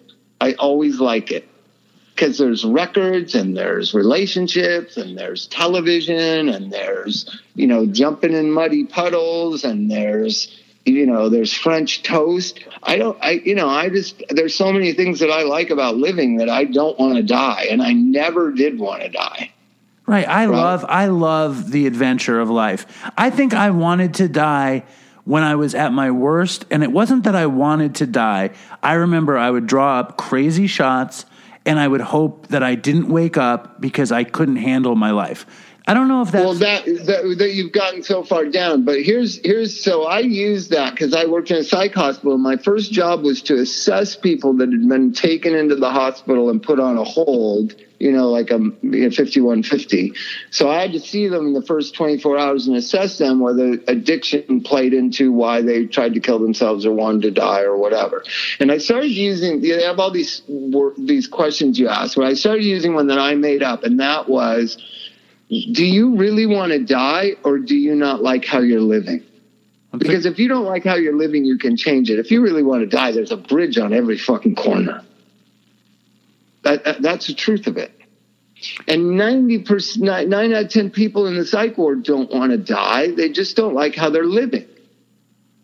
Right? So when you're treating these folks, like what works? Like what do you find? I'm going to tell you, that was in 1999. In 2019, half the kids don't want to die. They do. It's shocking. They do want to die, you're saying. They do want to die. Let me ask you this. Crazy. Let me ask you about Little Peep. Of pessimism and hopelessness and just no vision of any future that has anything good in it. And I think that a lot of that is if you're 22, you grew up with a phone in your hand since you were 2 years old. Right. Right? Yeah. And so you have access to all this negative information constantly. The planet's heating up and people are horrible and everybody's getting raped and everybody's murdering everybody and they got no money and Trump's a liar or Trump's the greatest thing. And just all this information has been bombarded on them their entire existence on this planet. You and I remember a time where information wasn't bombarded on us, and we have a defense against it. Like I can just, what we were talking about. I don't believe 90% of what I read. What if you believed all of it and you didn't have enough kind of experience or ability to like screen it out? It just overwhelms you with negativity, I think. Let me ask you something about this guy, this Little Peep guy, Lil Peep. Yeah, I've just been Juice World is the other one that just died. Now, I only know who Lil Peep is because he died and because I've seen his picture, and same with Juice World. I don't know anything about these guys. I just know that they died. I never listened to their music. Now, I'm not saying their music is good, bad, or otherwise, but what I was going to ask you is I'll tell you what their music is. You know what their music is? It's disturbing. No, it's disturbing the worldview they have on things. It's exactly what I'm describing. Everything sucks. There's no reason to be alive. I wish I was dead. Women are terrible. They always fuck me under. Poor me, poor me. I'm the victim. That's what their music is. But here's what I'm asking. What I'm asking is if they had enough passion to make a song, to make a record, to be an artist, isn't there some sort of joy for life there? Well, I can just go from my generation. Yeah, to say that anybody who's famous didn't want to be famous is the ultimate lie. So Michael Stipe or Eddie Vedder, all these people, they wanted to be famous. They formed bands, they wrote songs, they went on tour. You know what I mean? That whole Greta Garbo thing is such bullshit. At a certain point, fame doesn't fix you. Money doesn't fix you, right? So people kind of try to find enlightenment. I think these kids, the Little Peeps and whatever, they know that fame doesn't fix you. They just do it because it's some sort of thing they can do when they're stoned on pot or something. I really don't think they're as naive as my generation was. I really did think if I was rich and famous and played music, like then I would feel differently, right? Yeah. And I think these kids know that they're not going to feel differently. I really think they have that information that just keeps bombarding on them. One of those messages is, fame and money doesn't make you happy. That's one thing that I think they have. And so they just do it for the sake of doing it, I think, for the sake of proving to themselves they can do it. And once they do it, Lil Peep wrote a song called Gym Class. It's like his third or fourth song he ever wrote. It's a masterpiece. It's a beautiful song, but it is nihilistic and it is pessimistic and it is depressing and it is hopeless, right? I'm taking your word for it. I'm going to listen to Gym Class as soon as we hang up. I'm very curious. Right. Anyways, but let's get to a happier subject, which is Christmas. I want to tell the worst Christmas story ever. All right, great. So my family is kind of, I was disowned or not. I wasn't disowned. I just wasn't very welcome, right? But I knew they always celebrate Christmas Eve at my family's house, like my aunts and uncles, they all have houses in the same property. And I got this great idea when my son Elijah was like 6 years old. If I show up there, I know that they won't like kick me out. They're not that type of family. There's not going to be a hubbub. They're just going to be embarrassed and they're going to be uncomfortable. And that's why I didn't go, because I'm kind of like that. I didn't want to go and feel embarrassed and like a loser. So I hadn't been to Christmas in like 4 or 5 years. And I went with Elijah knowing that they would feel guilty and give us money. And it worked like a charm, Dave. So I show up like about 6, 7 o'clock on Christmas Eve. They're all sitting around, all my cousins and nephews and nieces and sisters and brothers and everybody and my aunts and uncles. And they're all sitting around, and we walk in. And I'm full on crack man. This is my crack period. And I weigh like 128 pounds or something. And I got my little 6-year-old with me. And I literally only had like a gallon of gas to get there. And we come in and they're like, "Oh, Bobby, oh, Bobby, oh." And they're all kind of phony, like Christmas welcoming me. And one by one and in groups, they go in the bedroom and they get Christmas cards and they give money to my son, right, for Elijah, right? Because they didn't know we were coming, so they didn't have presents. So we scored. Ready for this? We rolled out of there with $360, Dave. This was in 1993. Yes. How great was that? Mission accomplished. No, but that's the dopey side of the story. I could end it there. Now let's tell the Bob side of the story. So I'm not a terrible person who's going to spend all that $360 on drugs. So I went to Thrifty's, which is now Rite Aid. I bought him a bunch of $9.99 toys. He was so happy. He was into Wolverine, got Wolverine comic books and stuff like that, X-Men. So I spent about $80 on my son. Then I took him with the toys over to my drug dealer's house. And got him playing with the toys in the living room, and then I smoked crack in the spare bedroom all night. But I would peek out and just see that he was amused by the toys. And the glow of Christmas, coupled with the glow of the crack pipe, made it a very, very, very Merry Christmas. I think he had a good Christmas. I'll ask him. I'm gonna see him Thursday. I'll ask him, "Hey, you ever remember being over Junkie Johnny's house and we had Christmas? Wasn't that a good Christmas?" The very cracky Christmas. Do you think he remembers it? Yeah, you're 6, I would imagine. He remembers the apartment because it's on Hollywood Boulevard. It's kind of cool apartment. So I see one of the things that I've been enjoying watching is like your musical spirit has been reignited, and you've got Thelonious Monster playing, you've got the Bicycle Thief project happening. I saw some of from your Narcan training. I'm making both albums right now. It's kind of crazy, like trying to make 2 albums at the same time. Write songs that fit like a folk thing, like the Bicycle Thief, and then write these rock songs with Thelonious Monster. It's been fun.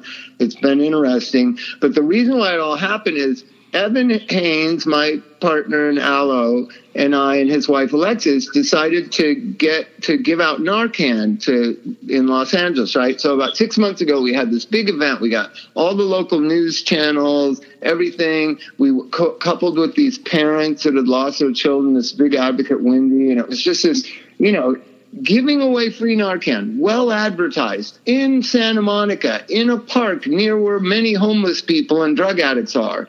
Nobody came, like 40 people in a whole 3-hour day. We had so much Narcan left over. I took like 20 doses myself and was giving them away when I'd see people at 7-Eleven or something. So I started thinking, how can you get drug addicts to go get free Narcan? And it just hit me. Music, Thelonious Monster, right? Because anybody that, I don't know, most of your viewers don't know, anybody who liked Thelonious Monster in the 80s was a drug addict. Now they're sober. Right.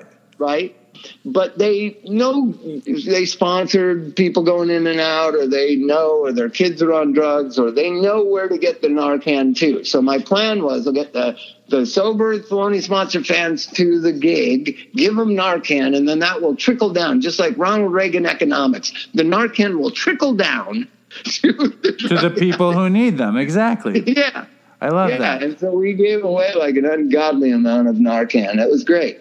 And I saw some of the Bicycle Thief performance, and it's fucking amazing. You and Josh I was incredibly impressed.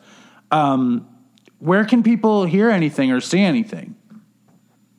Well, the Bicycle Thief has only made one record, and it's coming out on vinyl with a guy from New York, from Queens actually, is releasing it on vinyl. It's going to be digital. It's just hard because the record company that owned it, closed up and sold their catalog to Sony. Sony didn't even know they owned it. You know what I mean? It's like hard to track down the music business, right?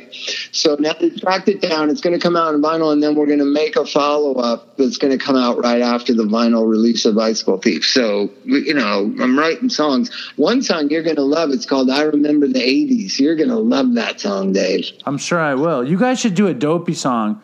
We'll fucking slap it on the show. You should do a little Dopey ditty. No, we'll come to New York. We're making the record in New York, I think. All right. Two of the guys, the main two guys that produce the Bicycle Thief live in New York. So Josh and Mark. So we're probably, the four of us will get together in New York is what I'm hoping. And we'll come play live on Dopey. Wow, dude. I mean, the last time I saw you in person was at Katz's like 4 years ago. So I would love to see you again in person. And I think we're going to fucking figure out a DopeyCon in LA. So I'll see you then. You'll definitely be at that. Yeah, I'll definitely come to that. It was just hard. Like, the older I get, here's another thing. Like, I know you probably like traveling. I know that Evan, my partner, he loves traveling. He goes everywhere. Dude, if you spent your whole life from 1983 or 84 to 1999 going from town to town, you're talking about Thelonious Monster. How about this? I had all the Thelonious Monster boxes of stuff from my life, and I finally opened it up once I moved into this house. In like 1991, Thelonious Monster played 89 concerts in 93 days. In 89 cities in 93 days. Amazing. I mean, it was amazing. And we were all on heroin. So that's another thing that I don't buy about the modern addict. I was on heroin. I know for a fact, I played 89 concerts in 93 days. Dope sick, high, drunk, on buprenorphine, whatever. I fucking did something when I was on dope. And the new generation, they can't even fathom that. You know what I mean? So that's why we need to find a different way of communicating, introducing, inspiring this generation because they don't even understand what you're talking about. When I tell them, they just think I'm lying. How did you play 89 shows in 93 days? I said, I don't fucking know. Jägermeister, heroin, cocaine, methamphetamine, morphine, buprenorphine. Well, it was a country full of kids dying to see punk rock shows. Was the real thing. It drove the youth. You know what I'm saying? Everybody wanted to be at every show. Shows were fucking $7. It was a good time. Nobody had a phone in their hand. Oh, Bob, I wanted to ask you this. How long are you clean? You're clean forever. How long are you 23. You know what? Chuck, my partner on Don't Die, just asked me yesterday, and I said 20. I think I'm going to be 23. No, I'm 23 years sober. I'm going to be 24 years sober. Well, congratulations. But the question is this. Addicts all do something that's addicty. What do you do? Like, what kind of vice do you still have? Oh, the vices? Yeah, it's eBay. Like, it's just ridiculous. eBay and nicotine gum. Dude, nicotine gum is like total speed. I went on this dude's podcast and he was chewing nicotine gum and I took a piece. I didn't eat 3 meals and I didn't shut up. Yeah, it's an appetite suppressant for sure. So so you take nicotine gum and you buy things on eBay? What do you get? You get anything. No, but what do you get? I bought a Ronnie, I was bidding on a Ronnie Van Zant autograph. I got it for like $135 or something. If do any of your listeners know who Ronnie Van Zant is? Do you? Of course I do.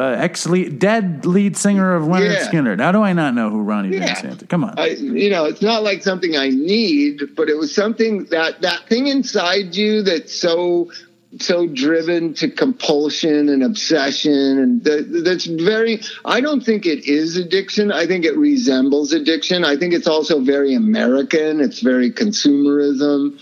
But it's just like I became obsessed with Leonard Skinner like a year ago. And I read a couple books about them. And then all of a sudden I was just cruising around eBay looking for Leonard Skinner. And there was this autograph of Ronnie Van Zant. I was like, I have to have that. Do you know that feeling, Dave? I have to have that. I just went to we were struggling with our car stereo. Because the bass was so loud when we listened to the radio, we were sure it was broken. And our car, we have an older car and there's no Bluetooth. So I took the car to one of these stereo places to get a Bluetooth car stereo. Walked out of there with a TV set in your dashboard? I never thought I would spend money like that in my life. I now have this ridiculously beautiful I have the most beautiful car stereo in the shittiest car. It's I never was this stupid before, but it's very satisfying, Bob. It's the first time I've ever been upsold. It's the first I have to have that in a long time. Yeah, but I know what you're talking about. The TV thing I'm obsessed with. Now, get this. I make the kids watch TV in the car because I got all this fancy TVs in the car, and they don't want to. They just want to be on their phones. But I'm like, put your phones down. Watch the TV. Look at the 12-inch screen you have in front of your face right now. That's so funny. We had the Grinch blasting in there. We got the Grinch. You're watching the Grinch. It's like being in a movie theater in here. But is she like, that's not the Grinch? That's not the Grinch. That's some guy being paid $30 an hour to dress up like the Grinch at an amusement park. But that's how she said it. Wow, good for her. But how good is the music in the original Grinch? That shit is fucking... The Grinch is the greatest. The music, man. That singing. It's like, you don't think that's... that's the other thing is Christmas music, the old Christmas music. It was... Yeah, the Peanuts soundtrack. And all that really old shit, like Silver Bells and all those old Christmas songs and the actual recordings were so magical. I don't know. Let's bring some sickening recovery stuff to Dopey right now. You want to hear a beautiful story about recovery and sobriety and transformation, Dave? Yeah, let's do it. So Chrissy had an appointment. She went somewhere. She went to LA, and I picked up Sid at school. And at her nap time at 2:00, she had a bottle, and I just held her, and I sang "Silent Night" to her. I sang "Winter Wonderland" real soft, and she fell asleep in my arms. And that's because of the 12 steps and sobriety and recovery and the people in these rooms. There we go. But it was a beautiful moment. I hate that sickening recovery stuff, but I did have one of those moments of this is almost impossible. I'm holding my precious daughter singing her Christmas songs and she's falling asleep. And I used to steal car stereos to buy dope, and I was homeless. And that's the miracle. You know what I sing to put my daughter to sleep? I sing, "Goodbye, cruel world, I'm leaving you today. Goodbye, goodbye." Is that an Elvis Costello song? No, Pink Floyd. Pink Floyd. And I'm singing it to my 18-month-old, and as I was singing goodbye, she goes, "Goodbye, goodbye." And I'm like, I have to record it. And put it on the end of the show. I love you, Bob. I want to wish you a Merry Christmas. I want to wish you a Merry Christmas. Oh, do you want to give us any insider dirt on the changing of the guard of one of America's last standing rock and roll bands? Because everybody knows that John Frusciante rejoined the Chili Peppers. Any insider dirt before we go, Mr. Forrest? It's just natural, and it was going to happen. And what's interesting to me is they're just a bunch of guys that I know. They're human beings. And the way the internet just makes it you would think Jesus had returned.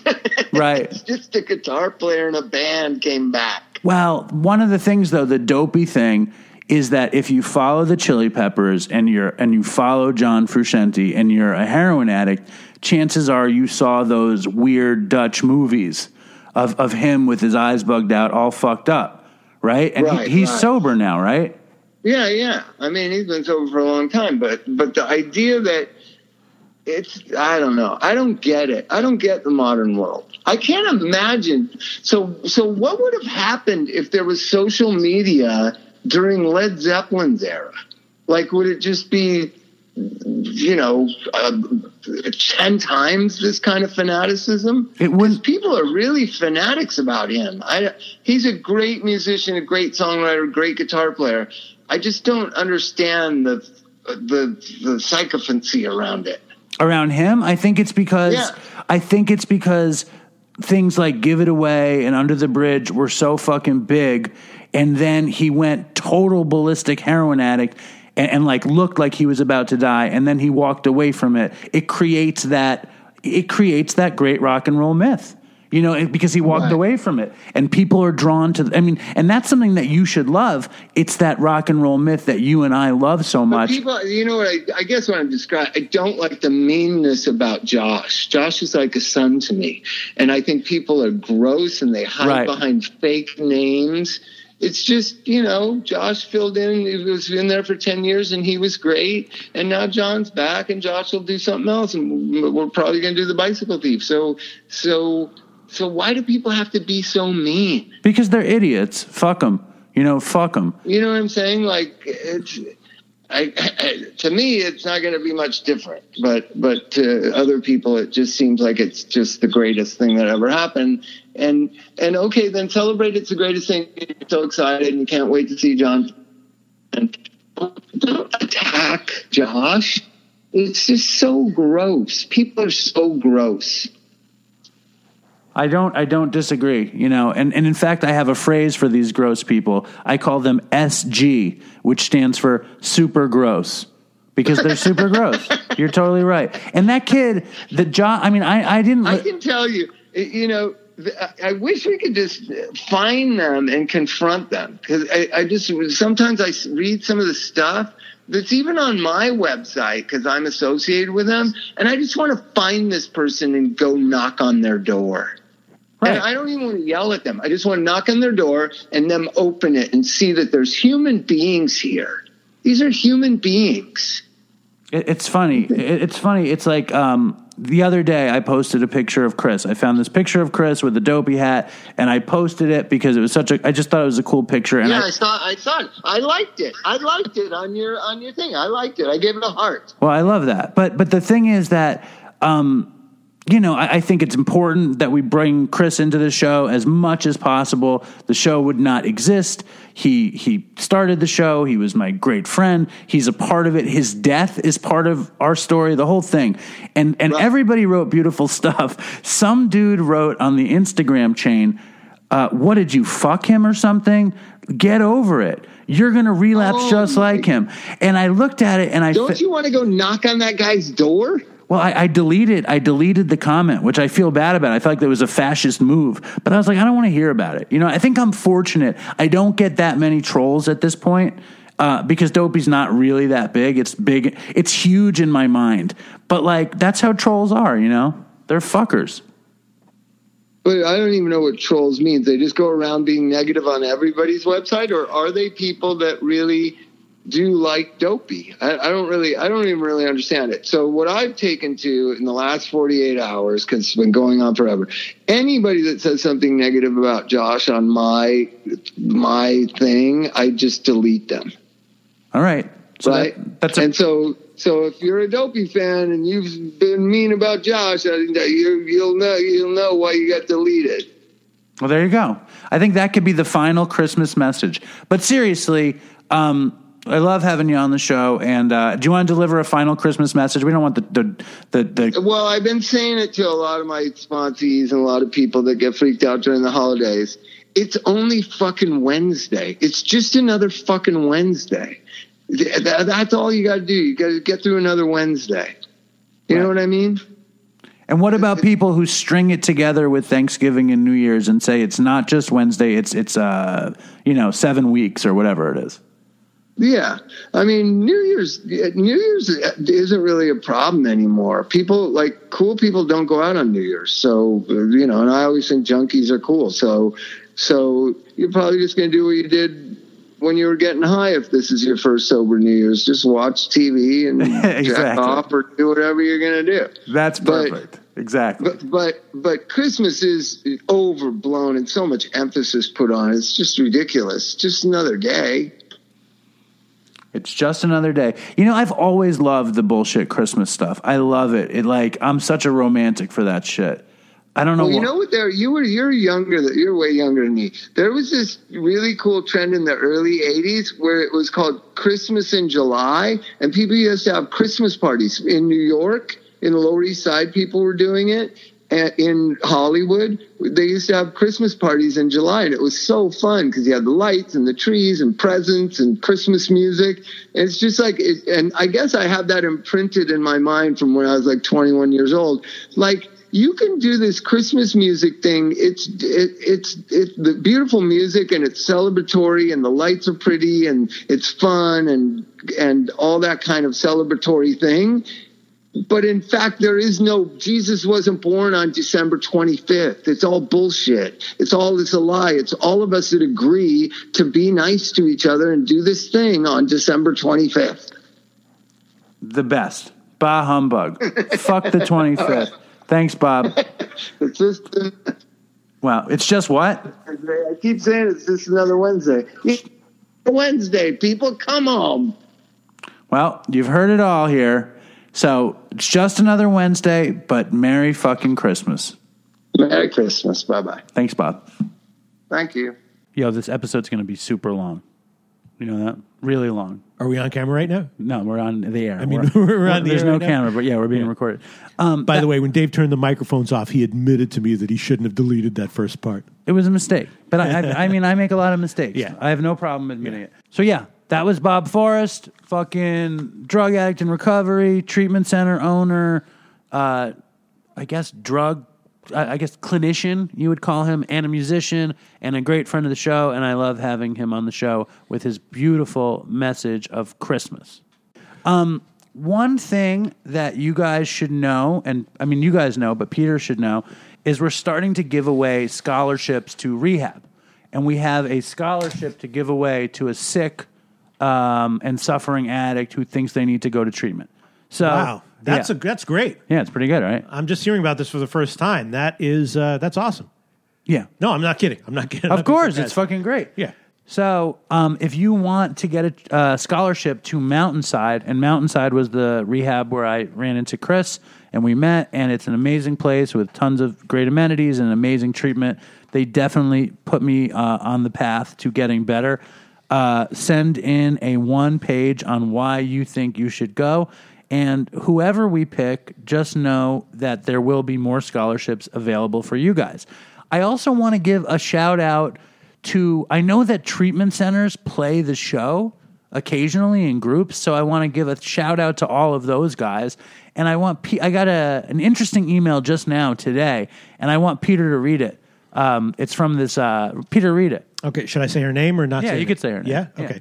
Dear Dave, my name is Jennifer Redden, and I have personal and professional reasons for writing. First, I'm a full-fledged member of the Dopey Nation. I love your work, your take on recovery, and isn't it amazing that she thinks this is my work? Right. Yeah, exactly. I love your hobby, your take on recovery, and I've enjoyed listening to your brutally honest journey since episode 1. Second, I am a lawyer who works in family court and is now back in school pursuing my PhD in social work. La-di-da. Okay. I'm a college dropout who's in a back room perusing Pornhub. No, all right. I've attached my CV along with a bio so you can see my background. What does CV stand for? Curriculum vitae. What is that? Dave. Really? I'm serious. Seriously? CV? It's a resume, curriculum vitae?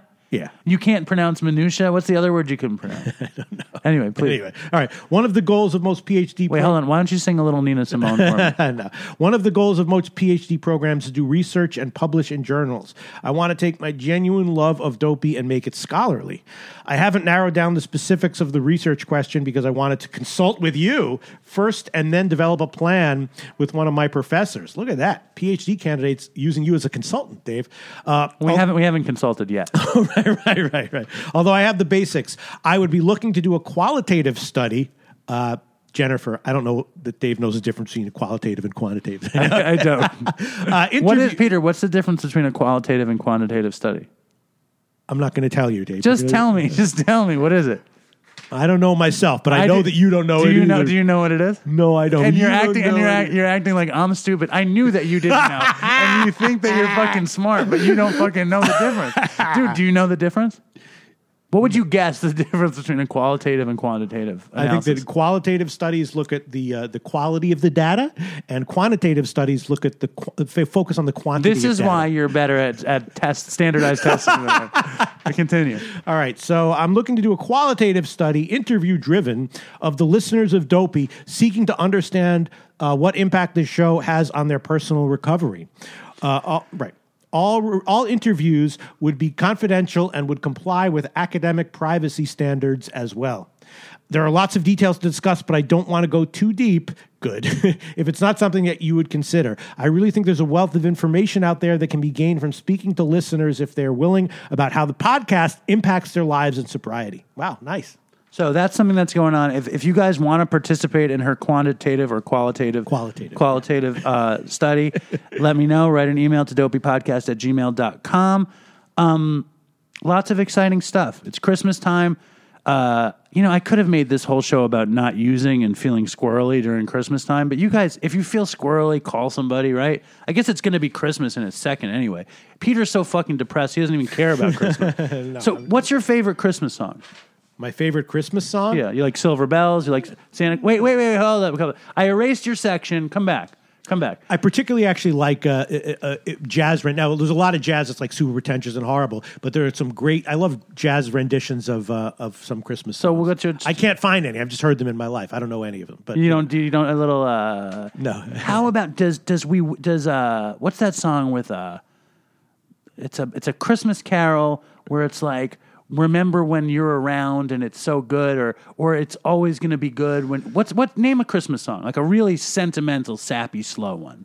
I'm Dreaming of a White Christmas. No, another one. You know what just occurred to me in the segment that you deleted? You talked about what a great singer I was, and you were kissing my ass, and I was secretly very flattered. You're such a great singer. No, that was in this segment. That was in the one you deleted. Are you sure? Yeah, I'm positive. It was in the beginning because I was trying to get you to sing Handel's The Messiah. Okay. And speaking of that Handel's... That wasn't the deleted part? No, okay. Handel's Messiah... Dad, welcome back to the show. I deleted your section. Not kissing my ass, but, the best part of the section, though, is when I put my dad on the spot about his internet dating. No, I'm not going to repeat that. See, there you go. It's gone? Yes, he deleted it. Can you believe it? Why did he delete it? Because I don't know. Why, Dave? Listen, I want to go out and get Nora's birthday present. That's where I was going to go now. We're doing the show here. We don't. Can I just review what the joke? I said to everybody, have a very, very Merry Christmas and Happy Holidays, and everybody stay healthy out there and be wonderful. No. About the dating website. Oh, he was making believe that that's all I do all the time. Actually, you have to be careful with it and make sure that you're in charge. I don't want to hear about that. What I want to hear about is this. More old sore, by the way. No, what is the Christmas song that I'm thinking of where it's like when you were... No, what's another Christmas song? I can't even remember any of them. It's Have Yourself a Merry Little Christmas. You know that song?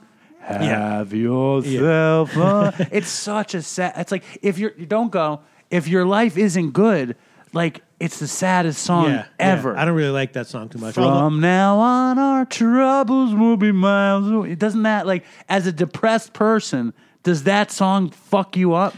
No, but I don't like that song that much. Although I bet you if Nina Simone had been commissioned to do a powerful version of that, she probably would have done a great one. I always liked that song. See, I grew up in a good family in a good. See, the other thing about Peter that's so funny to me is he shows up in a normal middle class house and he's bugged out because he didn't is this true or not true? What? I've always thought that he's not good at meeting parents. Like when we were kids, you were terrible at it. Yes. Oh no, of course. I mean, not because it was so like jarring. Like I would meet, there's one person's parent I met specifically, which I don't want to say because he's famous now, but and I met his mom and I was like, this explains everything. This is someone's mom. Like when I would meet people whose parents were like warm and loving and normal and like not crazy, it was just very unusual. You know what I mean? It was like I felt like when the Vietnam soldiers would get dropped off at Vietnam, they'd be like, where the hell am I? You know, it's like just an unusual feeling and vibe that was just not, I wasn't used to. You know what I mean? Totally. And I know that my sister, like, you would come here when we were in high school and you would act like you would put on the total crazy shtick. And my sister fucking hated you. Really? And she would talk about you at the table. And my mother would be like, I don't know about this Peter Loshak. Whoa, what do you mean hated me? How could you? Why? Because. Well, you were a total dick. You would come in. Dick? What? No, I you wasn't used mean to anyone. you weren't nice to everybody either. I you would do tried your to be. little routine. Come on. Stop. You tried to be Well, nice. I made jokes. Listen, you would show up, and sometimes you would do an act to make somebody feel uncomfortable. No, to make someone laugh. You would often do these psycho routines where they didn't know you were doing the routine. Right, like Ali G, but it was for someone else, for someone else's comedic Somebody benefit. else would benefit from the other person feeling terrible. Well, ultimately. Anyway. Yes. Now, before you go, it's very exciting. This week, at some point this week, Dopey Podcast, this little thing we like to call Dopey, is going to hit 3 million downloads. On a scale of 1 to 10, how impressed are you? Sorry, I was thinking about something. I was thinking about hurting people's feelings. No, I was thinking about what you were just saying. Try to remember. 3 million. Yeah, definitely 10. I mean, it's really awesome. 10? Wow. What, that you. Well, because I knew you in the depths of the lowest lows, and it's just amazing what's happened now. You know. How bad was I at the lowest lows? It was like you so bad you couldn't even be talked to. I couldn't even talk to you. You couldn't even talk to you because it was just like it was just you were consumed with your addiction. You would be like, obviously on the nod, but like saying you'd been clean for a day or something, and it was just like you couldn't even talk to you. All right. Well, on that note, let's go to my father's prediction because my dad loves to predict this. And also, I said I was going to give away a pair of free Dopey socks to the winner, but I'm so unorganized, or is the word unorganized or disorganized? Disorganized. I'm so disorganized that I have no idea who's going to win. So as usual, I'm not going to come through on the prize. I never come through. But here, Dad, what is your prediction? Christmas Eve. Midnight, right before December 25th. Just before the birth of baby Jesus. Peter, what is your prediction? For what? The 3 millionth download. What time? Where, when, how, what, when? I don't know anything about. You don't know anything about anything. You predict shit for a living, so predict. It's going to be on iTunes at 1:14 a.m. on December 26th. And tonight, who's playing tonight? It's Friday night. You got any picks for tonight? Right now I'm only doing college basketball. So who do you like, Seton Hall? No, I haven't even looked at the games. How's Seton Hall these days? Do you really want me to answer that question? No. Dave? Yeah, okay. Because they did play a very interesting game last night that we talked about a lot on the show, but I don't think you want me to talk about that right now. Let me ask you this. Uh-huh. If you talk about Seton Hall, right, but you don't watch the game, right? How does that work? Well, because I know that they had two huge players who were out of the lineup, which caused them to be a big underdog against a quality team. The question is, did the market overreact to that or not? And, I know all the factors. I know all the numbers, obviously. It's very stats-based. Okay, I don't understand that stuff. Okay. Let's go to this. That's quantitative. Quantitative, exactly. There is something coming up, a big sporting event coming up. Right, what's that? I don't know. I'm asking you. What's the big sporting event coming up? I just do college basketball. What's the big college game coming up? St. John, Syracuse? No, you're not. You're not getting it, Dave. Did you know that the mascot for Minnesota is a golden gopher? Yeah, I know one thing I would do well at is I can answer all the mascots. Did you know that you and I went to see some sort of punk rock? Here, Dad, you want to take a bite of the Dopey Nation? Merry Christmas, happy holidays, everybody. Love it all. He's single, ladies, and on many dating websites. The Dopey Nation is very, very interested in my dad, as you can imagine, Peter. Yeah. Oh, yes, you too. Very nice. You see, your dad loves me. You see how uncomfortable he is? Oh, yes, nice to see you, sir. No, he loves me. That's because he sees you're broken. He's trying to be nice.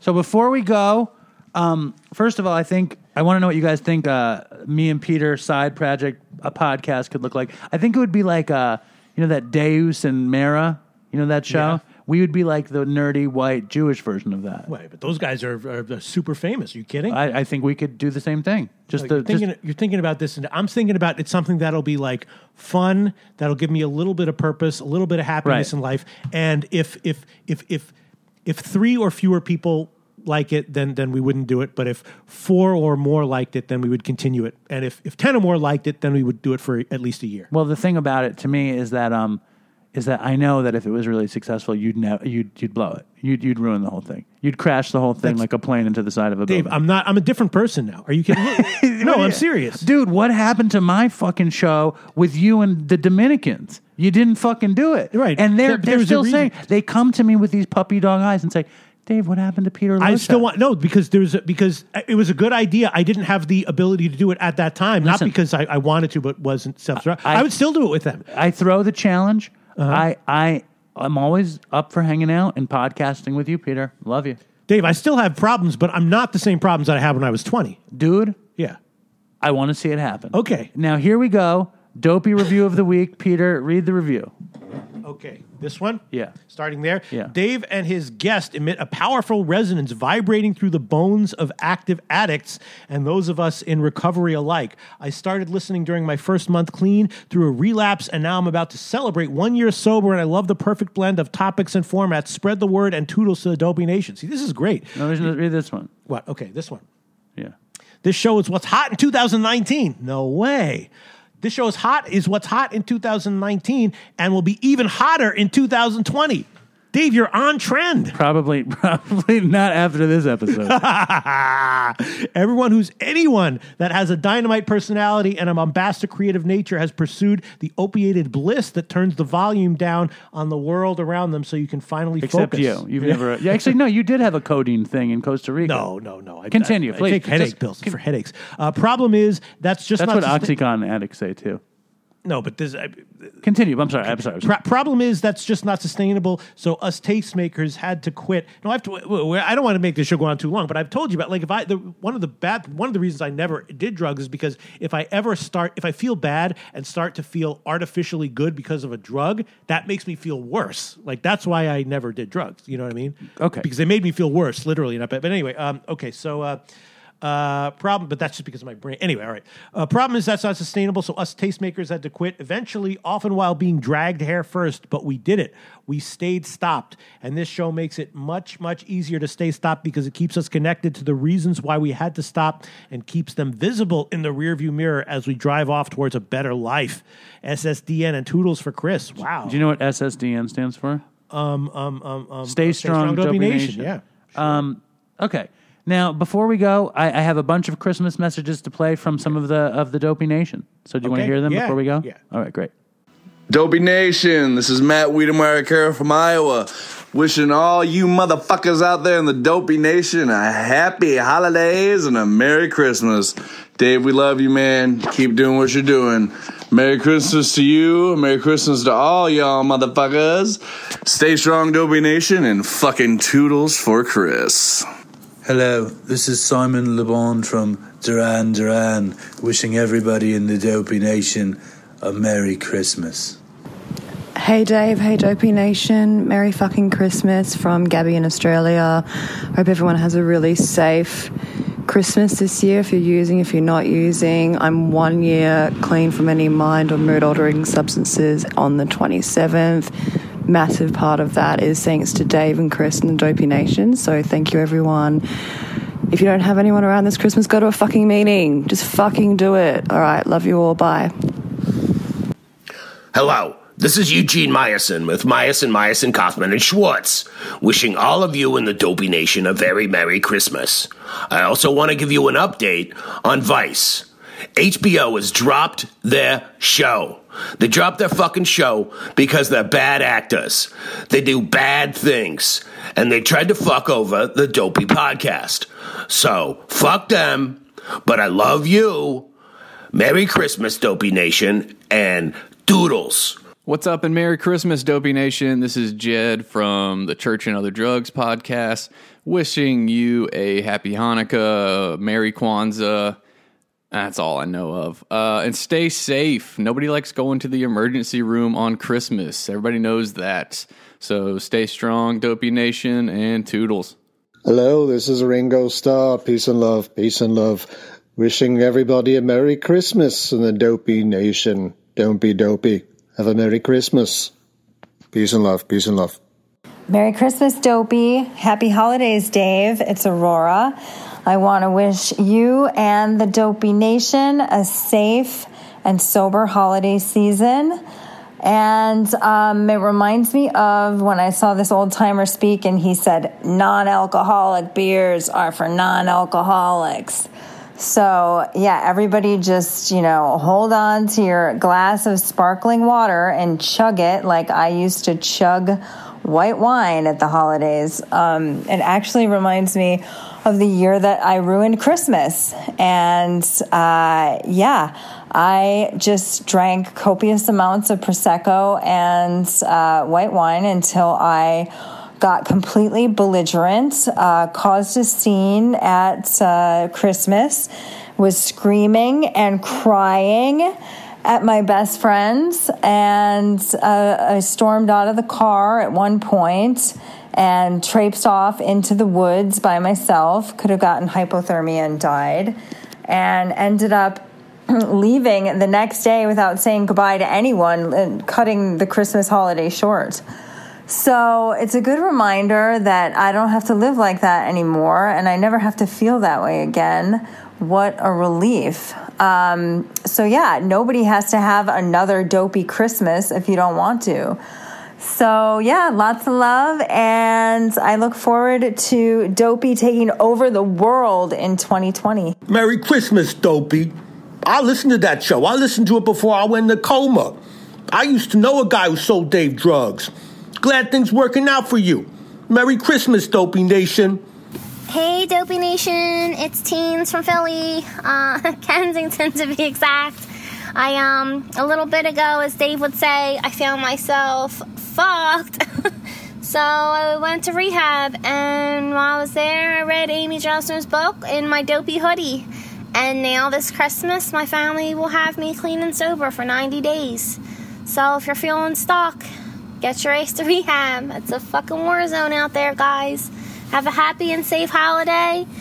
Toodles for Chris. Go Eagles. Hello, Dopey Nation. This is Ishmael. I want to wish you all an unbelievable Christmas and a super happy holiday. Toodles for Chris. Stay strong, Dopey Nation. Hey guys, it's Amy Dresner, author of My Fair Junkie and Dopey Guest, wanting to wish everyone a Merry Christmas. One Christmas, I think it was 2011, I got high on oxy and tried to stab my ex, and that wasn't good. So don't get high on oxy and try and stab anyone on Christmas, because then you get a felony and you can't go into Canada and no one will hire you, and it's just no bueno at all. So stay safe, stay away from the knives. Big kiss, and toodles. This is Glenn from Cheer Up, the podcast that takes a dark look at happiness. The holidays can be pretty depressing, but if you think you're depressed, listen to those schmucks on the Dopey podcast, and then you'll feel a lot better. Happy holidays. Stay strong. What's up, Dopey Nation? This is Andrew from Philly. I'm just calling in to wish all you guys a Merry Christmas and a Happy New Year. And Dave, thanks for doing what you do every week. Everybody stay safe out there. It was good meeting all you guys at DopeyCon, whoever was there, and I look forward to it next year. All right, peace. Merry Christmas, Dopey Nation. I hope you have a wonderful holiday this year. This is Morrissey wishing everyone in the Dopey Nation a happy holidays in 2019. Hey, this is Jeremy Turner, a.k.a. Whitey Tidies. I just want to thank the Dopey Nation and Dave for all the support in 2019. It really helped. Y'all kept me hanging on. I'm going to be back strong in 2020. Merry Christmas, Happy New Year, and toodles for Chris. Merry Christmas, Happy Hanukkah, and a Happy New Year, Happy Kwanzaa, and all that good stuff. And stay strong, Dopey Nation. Toodles. Merry Christmas, Dopey Nation. Toodles. I love hearing from everybody in the Dopey Nation. I'm a Jew who loves Christmas. I love Christmas carols. I love that sad Christmas carol. I love love and peace and joy, and I love carols in the street and shit and snow, and I love all this fucking crap. Yeah, I mean, it's funny because like they take all those concepts to market it, to sell you stuff, but then actually the concepts do kind of seep through. You know what I mean? Do you feel like that? In certain ways, you know what I mean? I personally, I love being at work at Katz's. Like, it's crazy busy. Right. But there's so much love. Like, at the end of it, there's all this, like, hugging and loving, and it's beautiful. And I bet you Christmas, war and Christmas is like that. Christmas in rehab can be like that if you're over the hump or, like, actually want to get better. Well, actually, now that you think about it, I'm going to have to research this, but wasn't there like a famous scene in World War II where for Christmas the two sides decided they were going to stop fighting and like they met in the middle of the... I swear to God, I'm not making this up. Like the Germans and or the French and the British or someone... I'll Google it, but for Christmas they decided that for that night they were going to stop fighting, and they actually like met in the middle of the field and like hung out or something like that. I'm sure. I'm not imagining this. I'll look it up. And you asked me about Artie Lang, and I'm going to give you the quick Artie update, just so we're clear. Yeah. Artie Lang has a podcast now. It's in the top 5 comedy podcasts. Right. He this week had Michael Kay, the announcer from the Yankees. I had you. Last week he had Lawrence Taylor from the Giants. I had this defensive end from the Eagles called Reggie Brown. You ever heard of him? Yeah, sure. Okay. My show, Dopey, was on Podbean's top 10 health and fitness podcast, while Artie's was the number 5 on iTunes. Okay. And I don't think Artie's coming on the show soon. Let's just call it a hunch. And also, I actually became obsessed with Artie coming on the show, as everybody knows. Right. And I had to talk to my sponsor about it. And I decided I'm gonna take the month off of Artie Lang. I don't quite understand why you're obsessed with him, aside from the fact that maybe he's the most famous and prominent former addict, except for I don't know, Keith Richards. I don't know. Is that why are you obsessed with him?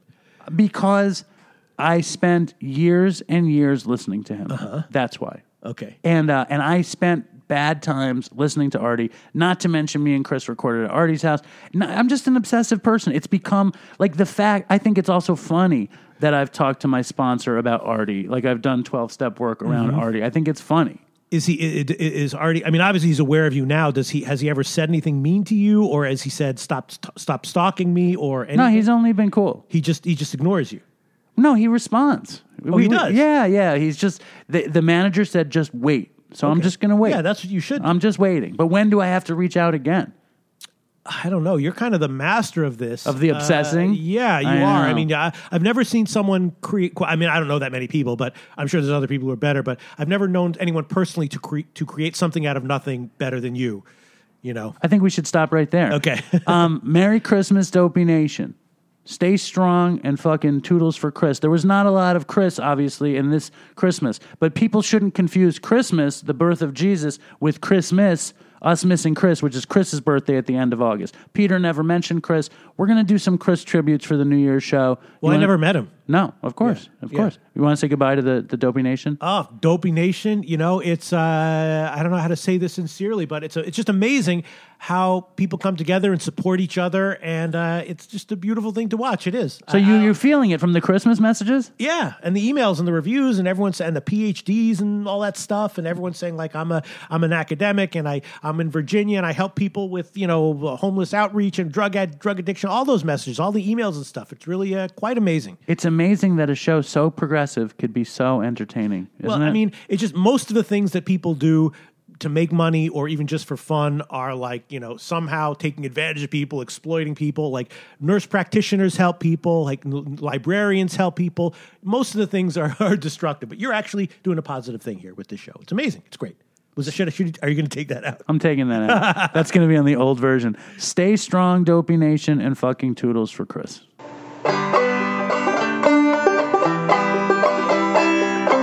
take a walk around the world. Wonder would it do me any good. Till I get some money in my pockets, and I guess I'll just have to walk around my neighborhood. I wanna be good so bad.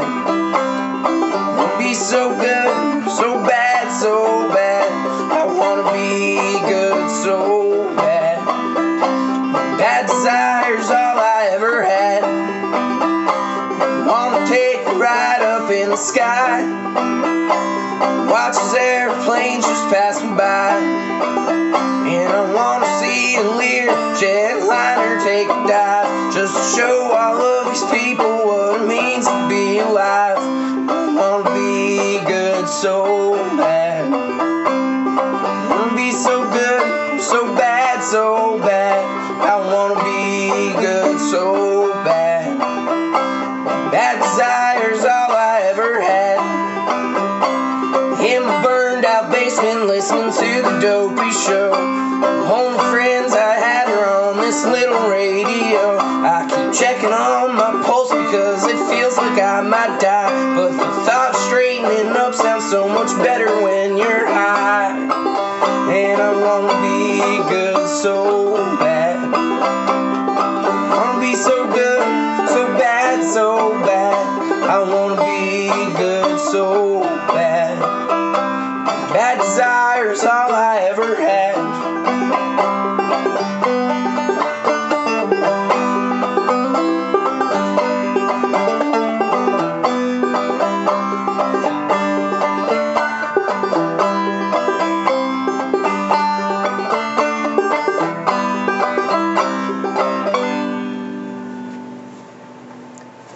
Well, I hope y'all hear this. Makes it through the big inbox of emails. Feel free to play a clip on the show if you want. If not, I know it kind of sucks. All right, really appreciate it. Thanks, y'all.